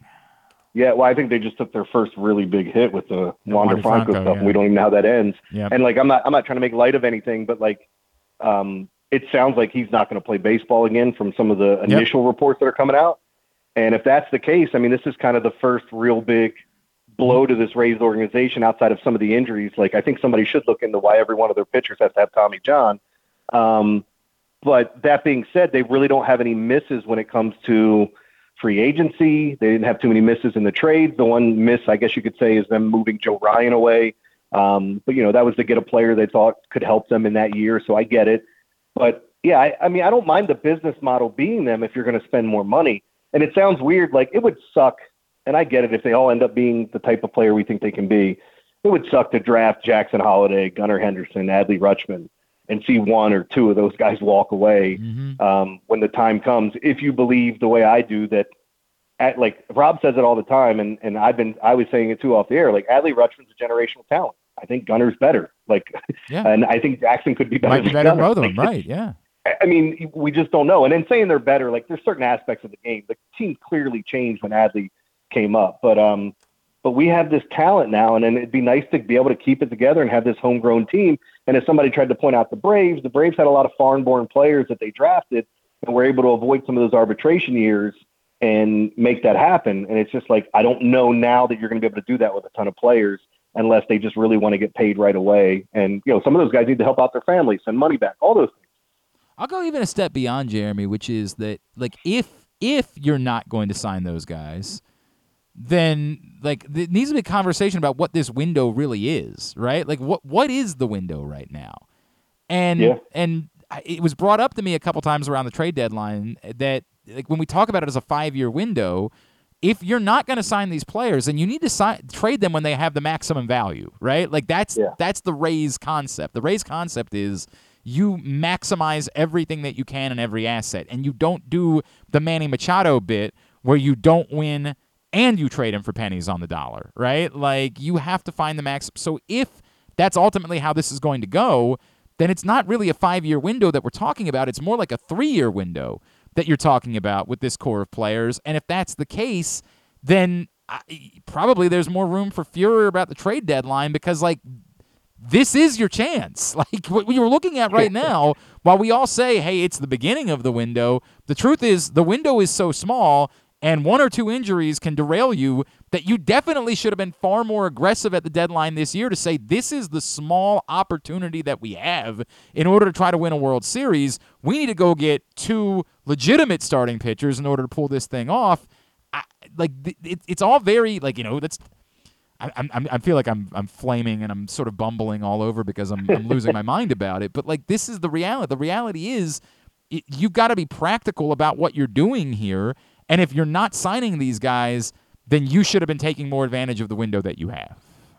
There's no doubt. And that's the frustrating part of all this is that you go through these years of rebuilding and you want to get to a point where you're successful. And then the hope is that you're actually not just building something for the next 5 years, that you're building something that now has become a machine. And, you're obviously not going to be able to sign everybody, but if you're signing your own and you're drafting, well, that's one thing. The thing you'd have to say about the Rays is not only have they proven that they make smart decisions as far as their business model, but they draft well, usually drafting anywhere from the middle to the end of the draft. And that's where the Yankees have been really good at doing that. The Rays have been really good at doing that in recent years.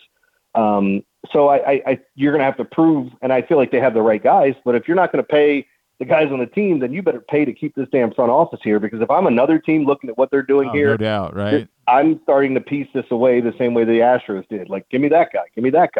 Like, I don't know how you don't look at their business model and say, oh my God, what they're doing is incredible. Yes, you have to hit on each one of these, but so far they've done a really good job not having misses. They've had some injuries, but I feel like they've done a fairly good job, all things considered, with baseball. Man, God, I hate this so much, dude. Like, I am so. Well, we can't have nice things in this city. Like, it's just, sucks, man. It's just, look, I get it. Again, like, I feel like I'm doing the thing that I'm criticizing fans about. Like, what I hate is I'm over the piss and vinegar part of my job, and I think that you and I have talked about this before. Admittedly, I have more sensitivity to it. I don't know how you felt in the aftermath of leaving the old radio station that doesn't exist anymore, but like, I felt an amount of, I don't want to be associated with just constantly criticizing for the sake of criticizing, right? Like, I don't want to that be the way that people look at me. And I'm sensitive about that constantly, but Jesus, man, like, there are just, don't leave me in this position where I don't have a choice, right? Well, that's so, like, a lot of the fan base when the Kevin Brown stuff came out, they were like, I can't believe you guys aren't killing him. And I said, look, I just want to know what the full story is. If this is 100% the truth, that they suspended him because of what he said on that television broadcast, then shame on them. Like, this is ridiculous. But like the report that he puts out, like, it just leads me to believe that something else must have happened. I don't know. I don't know. Based on what he said in this interview, it sounds like he's kind of not denying that any of it is, but it's so bizarre. Like, his response is, well, that shouldn't have happened and it'll never happen again. Well, like, but it did happen, and how did it happen? Yeah, and the thing that, like, and I know Kevin wants to move on past it because look, it's his job, it's his livelihood, and doesn't want to say anything that could upset whatever. But if that's the fact, then yes, it's a huge black eye for the team, and it's been that way nationally. Now, this other stuff that's going on, it just, as a fan, it sucks. And I've done a really good job of pulling my fandom out of talking about things. The Orioles are the one team that I grew up with, and it makes it really difficult. But I think with all the years of losing, we've kind of become numb to it, or at least I have.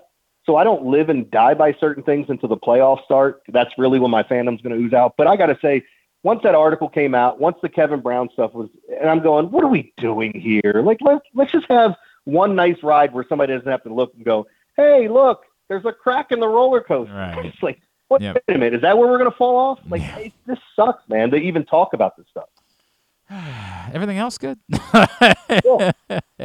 that war in Ukraine still going on? Yeah, I don't know. Did you ever watch Suits, by the way? Because I'm giving that a shot right now, and I can't tell if it's good or not. My wife is watching it now, and so now I'm watching all these episodes.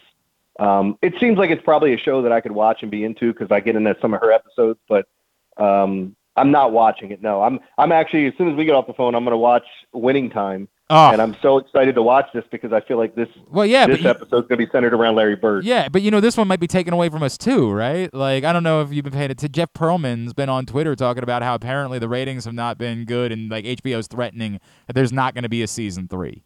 Like, God, can't I have anything in my life? Anything. It's really good. It's great. Really freaking good. It's fun as hell. And I'm pissed off about everybody that was angry about, well, this isn't, that's not really how Jerry West was. F yourself. F yourself. I like Jerry West even more now. Correct. I don't think he was that angry SOB. Correct. 100%. But have you watched Telemarketers yet? No, I don't even know anything about Telemarketers. What's Telemarketers? So Telemarketers it was Danny McBride and the Safdie brothers put this together. It's about the greatest telemarketing scheme that's ever gone on. And it's like, hey, I'm with the Association of Firefighters with this and this, and we'd like to get you to donate some money to us. And I watched the first episode. The second episode is now out. It's a 3-part series. What's it on?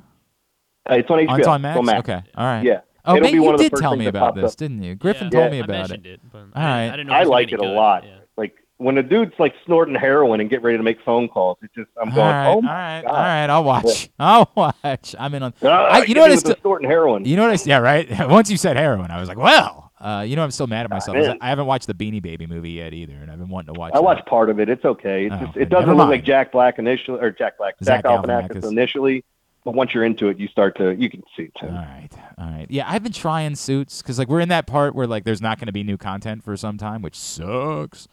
Yeah. So I've been trying Suits, and like I've literally watched 6 episodes, and I still find myself saying like, is anything about this good? Do I like this? I've watched 6 episodes and I have no feel for it whatsoever. None. No clue. inherently the problem with some TV shows that a lot of people like because they like that genre or whatever it may be is that you just don't care about the characters. Like when I was watching The Walking Dead, I was into it because I cared about the characters, read it. When they started the Fear the Walking Dead, I started watching it and I'm going, I don't want to watch this anymore. It's just the same crap. It's like zombie. Like, why am I doing this? So I feel like you have to care about the characters, which going back to what we talked about with Step Brothers, it's inherently important that you have that development of those to make you dislike them, whatever. Yeah, maybe it's why that scene kicks ass and goes, let's bring it all back. Go screw Eric Arditi, Yeah. you piece of crap. You know what's good for shoulder pain? Yeah. Hey, sorry. Look at my... Oh. Yeah. All right. What's coming up on the show this week? So it's just Rob and I. Ed's on vacation down in Florida. And so we've been going over like top 5, like we've been doing like position rankings, but it's been different. It's been the top 5 guys that aren't the top 5, top 10 guys. So like, who are the guys you should be watching? So we did quarterbacks last week. Sure, we'll do running backs or wide receivers this week. And it's the same stuff like Orioles, Blue Jays, going to be great. Ravens preseason game tonight, so I'm sure we'll be talking about all that. Yeah, that makes one of us. I'll pass on that. I agree. How'd you enjoy your interview with Michael Orr this morning? How'd that go? Yeah, it was great. I forgot it was supposed to be today because, like, I was telling the guys, and I wanted to put it out there that we had scheduled it. Yeah, and sure. So I mentioned it, and then, like you said when you called me, inherently we were going to get that email, like, ooh, it's kind of a bad time for us now. Wonder what happened. Yep. Yeah. But the funny part being, when it all came down on Monday, and I was like, oh, I got a bad feeling about this, and I sent the message. The first message I got back was, no, we're going to be there. Can't wait, looking forward to it. And I was like, wow. They must not have seen what it popped. Yeah. Apparently the people involved had no idea why There's it was an that I was alien invasion going on? Right. What? And you're looking at something, they have no idea what's happening. Very weird. I had Jeremy Conn 1057 on Twitter. Of course, picks every day, PressBoxOnline.com. Love you, buddy. We'll talk to you next Monday. I'll see you guys. When? 11:15? Yeah, whenever we call. 9:45? Block out your entire hour for my dumb show, for my stupid nonsense internet radio show. Go ahead and take an entire hour out of your day. Love you, pal. Thank you. Love you guys. See you. Jeremy Conn with us here on 105.7 The Fan. John from Little Rock, I understand what you're saying. So I brought up this idea that the Orioles have first right of refusal of every date, and they essentially can muscle their way out of anything. He says, so what happens if the O's have a postseason game on the same day as the Billy Joel concert? I'm sure that will become an Angelos pissing match. So the date of that is Saturday the 7th of October. Here's what I would tell you. By the way, is that wild card weekend? Yeah, I guess it is. Is that when that would be? That'd be the weekend, because they now do that all, like, three games in 3 days. So would they have a bye? Yeah, presumably they'll have a bye. But if they don't, then yes, it's totally possible.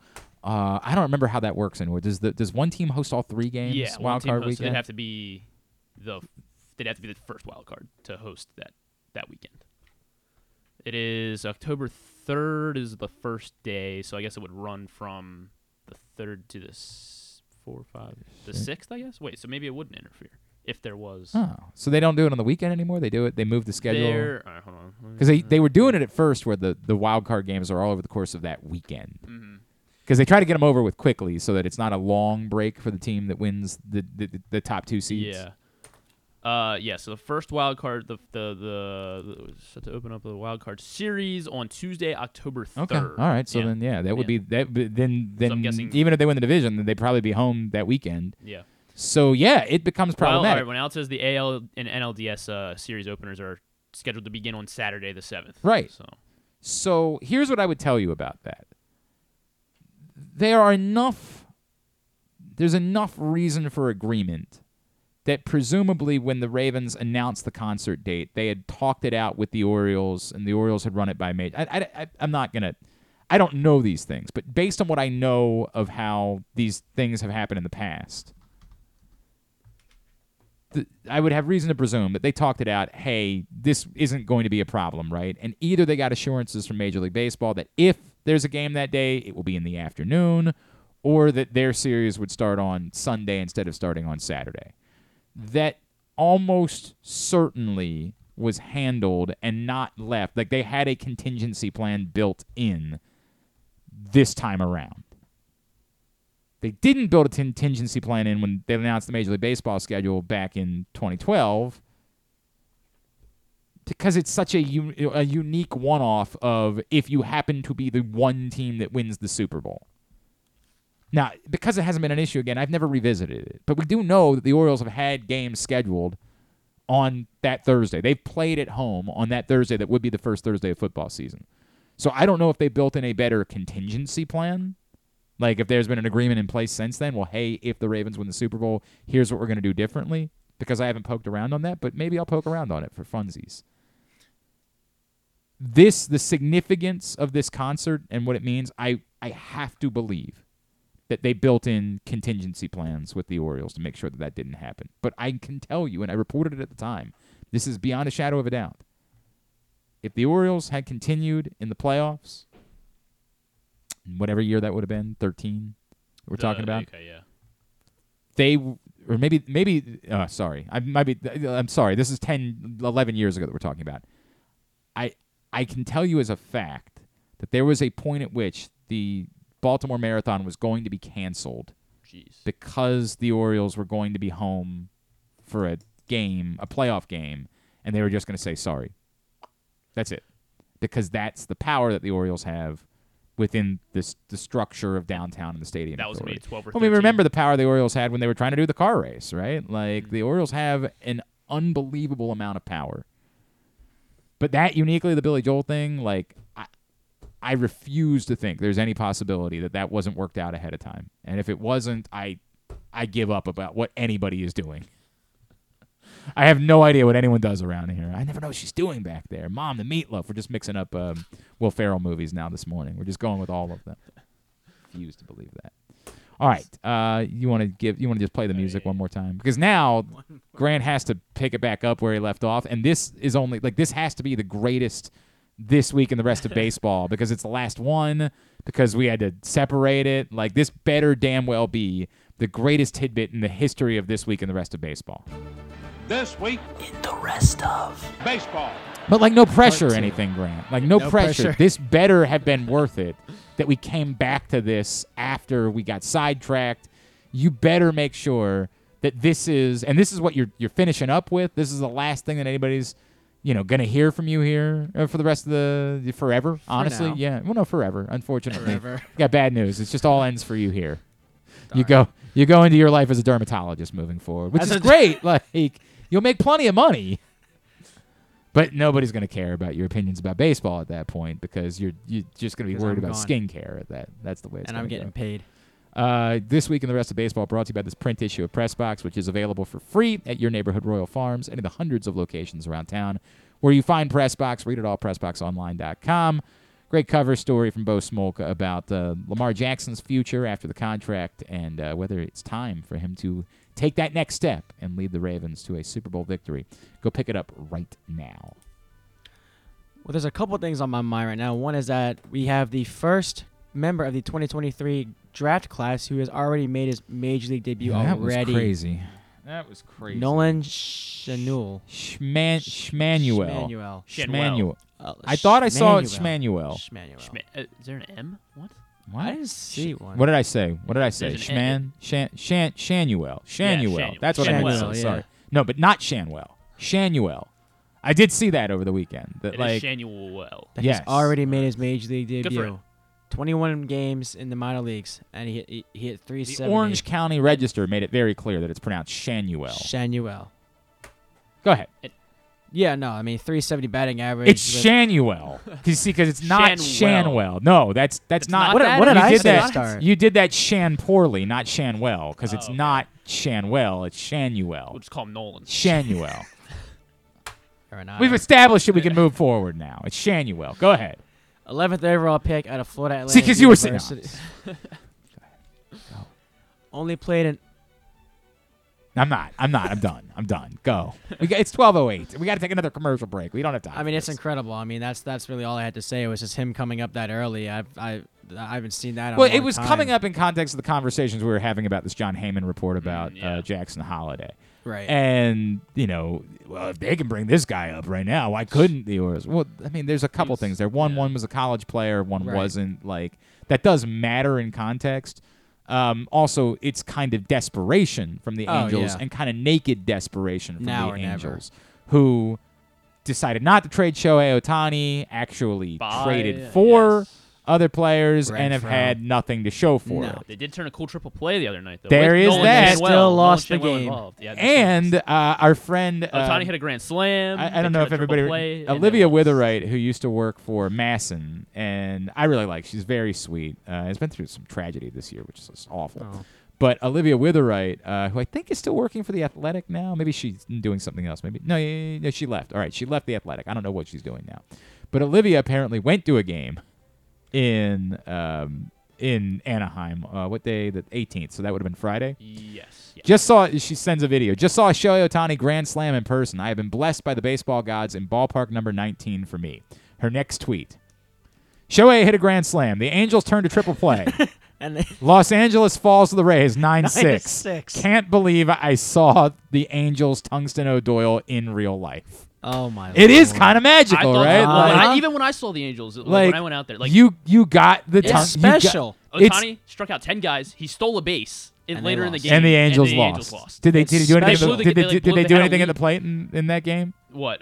Did Ohtani do anything at the plate? I mean, he got on base a couple times. He stole a base. It's the full Tungsten O'Doyle experience. Yes. I was like blown away by Ohtani, and no fans were harmed after the game. I don't think so. Right. It's like you go to see Everclear. You want them to play Santa Monica, baby. Like play the hits. Tungsten Armo Doyle the F out of my trip to an Angels game. Yes. Give me the full Tungsten experience. I'm getting tickets next year. Man, that is something. They did that, and everybody said, if they brought him up, then they could bring up Jackson Holiday. I don't really want to have the conversation. It did not. What was actually reported did not warrant. I wish that Stan would have been more engaging when we were trying to talk about it on Friday. Like, I think he was too dismissive of it to at least talk it through. Then he'd just say, well, they're not going to do that. Well, okay. Why? Like, again. Yeah. Like, we gotta have that conversation. But it did not warrant the amount of internet hype that it was getting over the weekend, because the actual words that were used by John Heyman was simply, they will not rule it out, which, as I said, like it means so much. It would be insane for them to say, well, there's no way. Now, even within, I thought about it more after what we talked about. Well, what if this guy gets hurt? What if that guy gets hurt? Then Joey Ortiz and Connor Norby should be here. Yeah.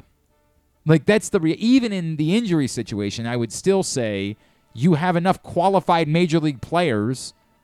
Like, I don't think that it should be Mateo playing every day, but I think if there were to be an injury to somebody, then I think that Joey Ortiz and Connor Norby should be at the major league level. As polished as they are. Like, they should be at the major league level already. Yeah, agreed. I don't think the answer should be to immediately skip to Jackson Holiday. Again, you got to deal with all these things in the offseason and the glut of what you have and the fact that it doesn't make sense and it's not helping you for Joey Ortiz and Connor Norby to be playing in the minors. It's insanity that you're continuing to do that, although when Norfolk wins that shiny trophy at the end of the year, then we get that. That's coming. We get a parade, correct? Like, we get to throw a parade here for a Norfolk AAA title. But no, what was said did not warrant the amount of hullabaloo it made on the internet, and I still, like, the circumstance by which I would sign up for it. Although it's funny because I had tons of people on the radio show yesterday messaging me like, no, you do it now. And I got an argument from somebody that said, you do it now because if ultimately someone is one of your best 13 position players and you're playing important games, you should have your 13 best position players playing in those important games. And I understood the argument. I don't know definitively. I think ultimately Jackson Holiday quite clearly is going to be one of their 13 best position players. Yeah. Do we know that today? No. I don't know. Yeah. And that's a tough thing. I ultimately came to, I won't be up in arms if they did it. Right. Okay, cool. let's ride. Let's go. But if not, it still comes off to me as probably not the appropriate thing to do. Although, let's add into this equation, if they're openly announcing that they're not going to sign guys, then the window's shorter. Maybe you need to get on with it. Maybe you need to get on with it. I don't know. Go ahead. Anything else?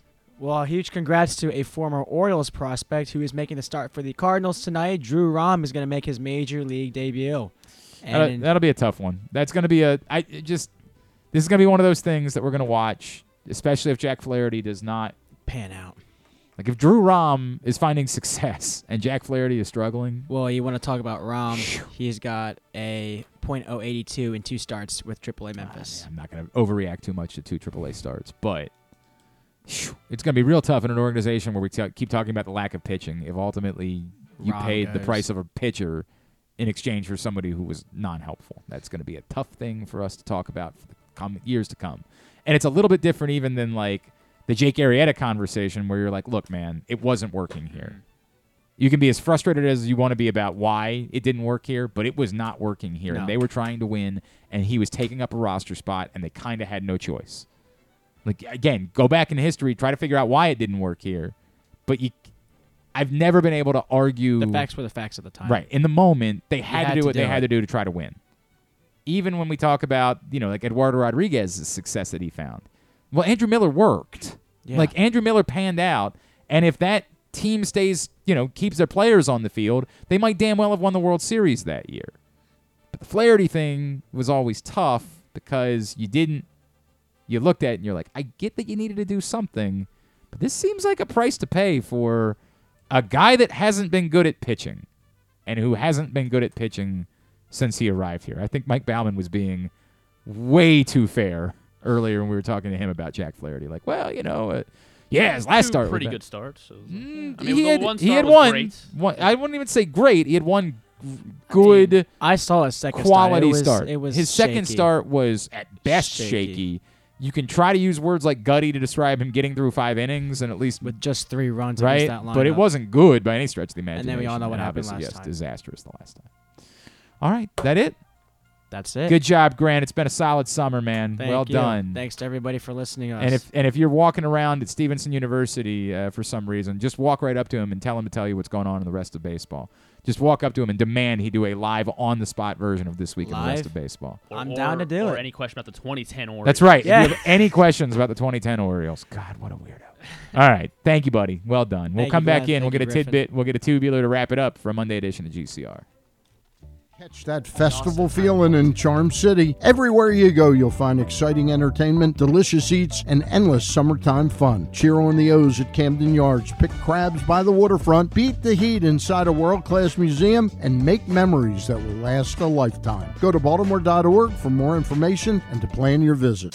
It's game on every day at Live Casino and Hotel Maryland. Here, you are in on every play with 100-foot screens at Sports and Social, the best table games action, and FanDuel Sportsbook, all just steps away. The best bar bites and drinks to indulgent steaks and curated cocktails. Your game day only gets better when matched up with Live's distinguished dining options. Late game? No problem. Our luxury hotel awaits. Live Casino and Hotel Maryland is the place to be on game day and every day. For more information, visit www.maryland.livecasinohotel.com. At Arundel Mills. Must be 21. Please play responsibly. For help, visit mdgamblinghelp.org or call 1-800-GAMBLER. All electronic tolling is here to stay in Maryland, and DriveEasyMD.com helps you cruise a little easier. We're Maryland's tolling resource. Home to Easy Pass, pay-by-plate, and video tolling. It's never been easier to pay your way. DriveEasyMD.com. We'll keep you moving. The Orioles are off and running, out to prove that last season wasn't a fluke, and they are one of the best teams in baseball. Hi, I'm Paul Valley, host of the Bat Around for PressBox. Tune in every Saturday from 10 a.m. to noon as Zach Goodman and I break down every Adley bomb, every Tony Tater, and every save from the mountain. Like a warm hug from Rutschman, the Bat Around has you covered with all things Orioles as we embark on what's sure to be a magical summer in Birdland. So tune in every Saturday for the best in Orioles coverage right here on the Bat Around.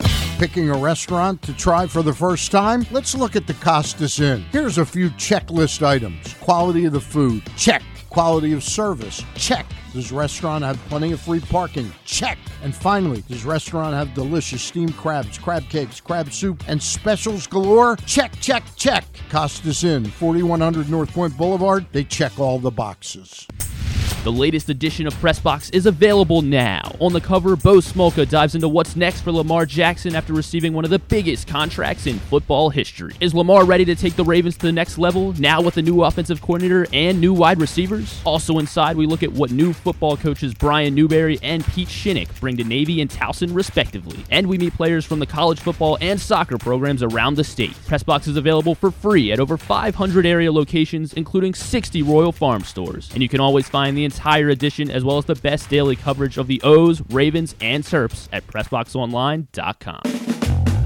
Another exciting weekend of affordable family fun at Prince George's Stadium with the Bowie Bay Sox. Last weekend of the regular season kicks off on Friday the 8th with Adley Rutschman Night. Mystery Adley Rutschman giveaway items for the first 750 fans. Fireworks on Saturday with the return of our 1K beer run. See how fast you can complete the race while getting 3 beers down. And our Birdland celebration on Sunday. Free autograph items for the first 1,000 fans. Get your tickets now by calling 301-805-6000 or anytime online at baysox.com. The Bowie Bay Sox. Let us be your 9-inning vacation. That first sip. That first bite. Start your day off right with a delicious breakfast at Royal Farms. Choose from a fantastic selection of fresh Royal Farms breakfast sandwiches and top it off with a rich hot cup of the freshest coffee in the world. At Royal Farms, breakfast is available day and night. It's the freshest breakfast in the world. Real fresh, real fast. Royal Farms. If you need more of Glenn, you can also hear him every Sunday with Rita on 105.7 The Fan. But also, if you need more of Glenn, what's wrong with you? All right, let's wind down for a Monday edition of the program. Tidbit is brought to you today by Superbook. If you are thinking about betting the Ravens and trying to see if you can't continue this streak, maybe you're very confident about it. Yes. So go bet them, right? Go sign up for Superbook right now. Superbook.com. Download the Superbook app. Use the code GlennClark23. That's GLENNCLARK23. And when you do, you're going to get a first bet match up to $250. Win or lose.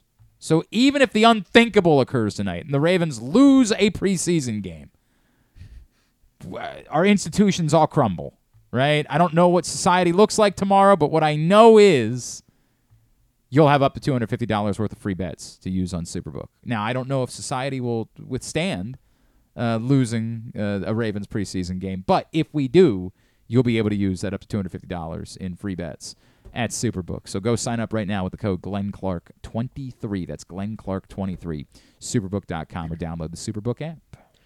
Julio Rodriguez, he became the second player ever with 4 straight games of 4+ hits. So he had 17 hits in a 4-game span, which is the most all-time in MLB history, and he tied the record for most consecutive games with 4 hits in a game with 1925 St. Louis Cardinal Milt Stock. That was going to be my next guess, actually, was old Milt Stock. Milt Stock? Yeah, right. Oh, Milt Stock. So Julio he also became the first player with 15+ hits and 5 stolen bases. Hey, in has a 4-game Carson started doing those AMSR videos yet? Milt odds. I need that in my life so bad. Duke. Milt Stock. Milt Stock. Duke. Snyder. Rocky. You mean to get you? Calavito. Guess we got to get on him for that. Pee-wee. Reese. I need that. I need that in my life so much. Luis Urias is the first Red Sox player to hit a grand slam in back-to-back games.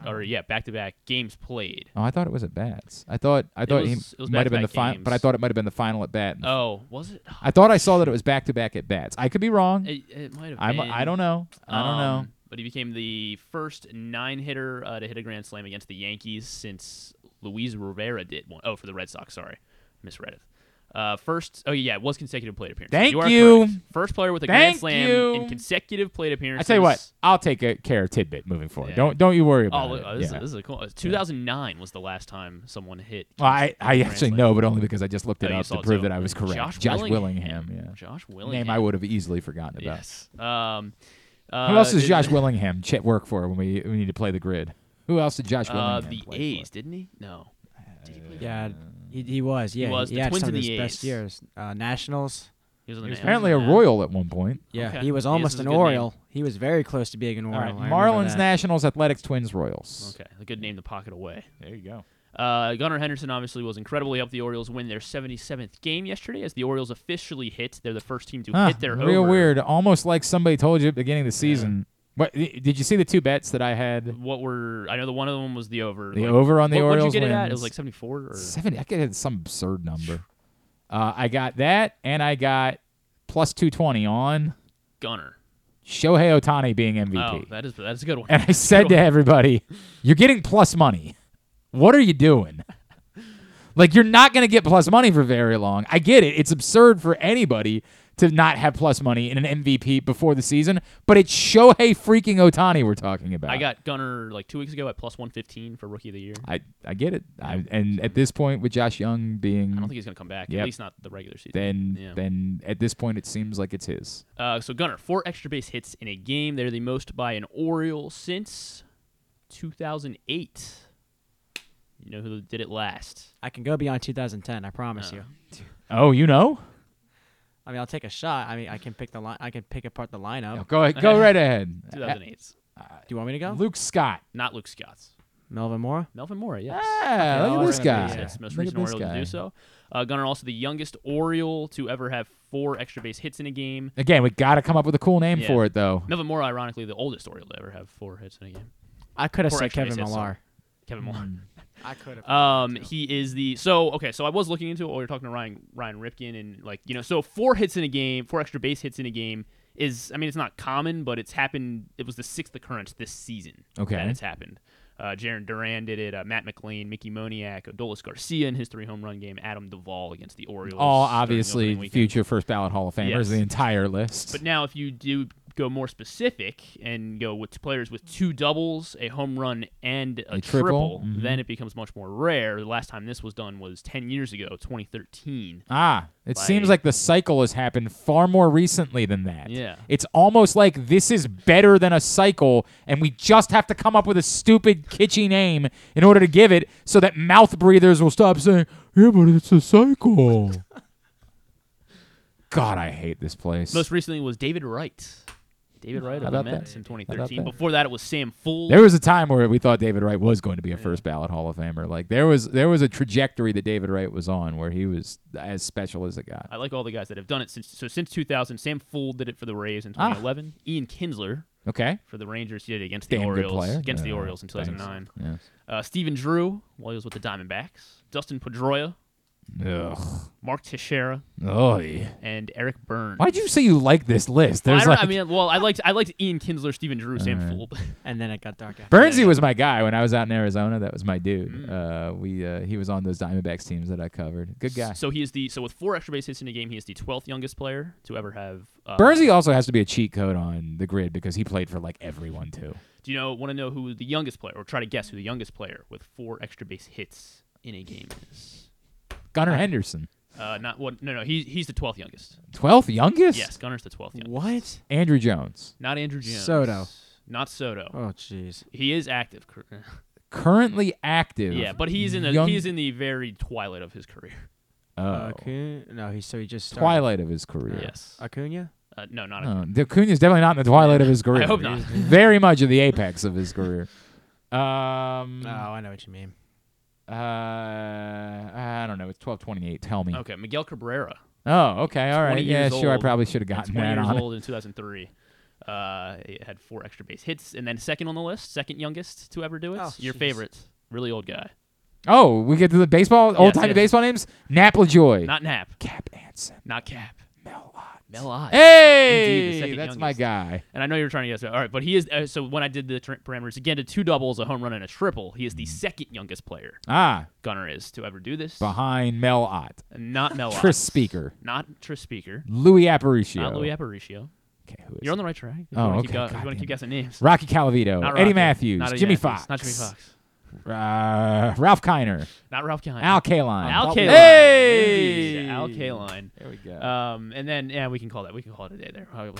There's been 14 Orioles with 4 extra base hits. God's sakes. We Well, don't they're have not to playing tonight, so we can do it again tomorrow. Okay. All right. do it It won't again go anywhere. We can do it tomorrow. Very good.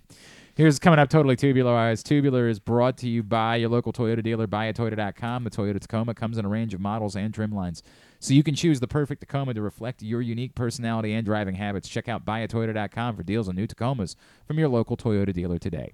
If you hate yourself, Ravens Commanders, 8 o'clock tonight on ESPN. I don't hate myself, and I will be watching. Locally. I got some questions about that.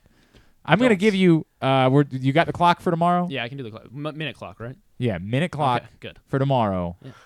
That's what you get. Okay. And then we don't... We drop it? Unless somebody gets hurt, unless there's something catastrophic. That's the only thing that it could be is somebody getting hurt. Unless somebody gets hurt, that's all we're doing. 1 minute you get tomorrow to talk about what happened in tonight's. Wow. God, all right, I hate fine. it. What I really hate is it'll be on at the bar while we're playing trivia, and inevitably people are going to be distracted, and it's going to mess up my trivia game, and I'm going to be at the bar later because of. I hate it. Little League World Series coverage on ESPN before that. Also locally on WBL TV if you don't have cable. MLB Network, Giants, Phillies, 6:30. Fox Sports 1, Mariners, White Sox at 8. USA for Crystal Palace, Arsenal at 3. And then WWE Raw at 8. And that's it. It's a better week. Tonight there's not much. Bachelorette, American Ninja Warrior, and on A&E, The Secrets of Prince Andrew docuseries premieres. He was a filthy guy. So. All right. Grant, thank you for everything this summer. Great work, bud. Thank you guys for the opportunity. We'll be in touch, obviously. You never know when Grant might pop up again. Remind everybody where they can follow you. Follow my dermatologist career. That's right. I'm looking forward to it. I need you to deal with this burn that I have on my arm. What can you do about that? I'll research on that. Thank you. Get on that for me. It's just your first appointment's discounted. Yeah. Oh, nice. 20G de Vivo. 20G DEVIVO. Did a fine job all summer long. Yeah, happy to guys. have you. I just realized I need to get in touch with somebody that I told them they could intern in the fall, and I haven't heard back from them because I got to make sure we have a fall intern. We could probably use another one if somebody's interested in an internship, getting their foot in the door. Hit me up at Glenn Clark Radio on Twitter. Nobody can DM anymore because of this stupid guy. Oh. Jesus Christ. Email my personal email account, glennclarkradio@gmail.com. I recommend the experience, guys. If you're listening to this now, this is a learning opportunity. Come in here and do it. If you want to learn from one of the best, two of the best in here, do it. Well, you don't have to. I think when he said one of the best, he was first referring to me, I don't and think he realized you don't he have didn't to include do. you. You don't have to do that. Thanks, buddy. All right. Thanks today to Tyler Kepner. Thanks to Michael Baumann. Thanks to Ryan Ripken and Jeremy Conn. We'll get it all up in the greatest hits section of Oh my God, it's so good. tab at glennclarkradio.com. Anything? Stuff and things. All right. Thanks, everybody at PressBox, all of our great sponsors and partners. Visit Baltimore, Live Casino and Hotel Maryland, the Maryland 5-Star, Glory Days Grill, Dorchester County, Bowie Bay Sox, Royal Farms, Costas Inn, Superbook Sports, Baltimore Orioles, Birdland Sports, Easy Pass MD, Washington County, the Maryland Cycling Classic, your local Toyota dealer, buyatoyota.com. Thanks to Griffin at Griffin_Bass. Follow us, Twitter, Instagram, TikTok, at Glenn Clark Radio. Have a great Monday evening. Go nobody. Duke sucks.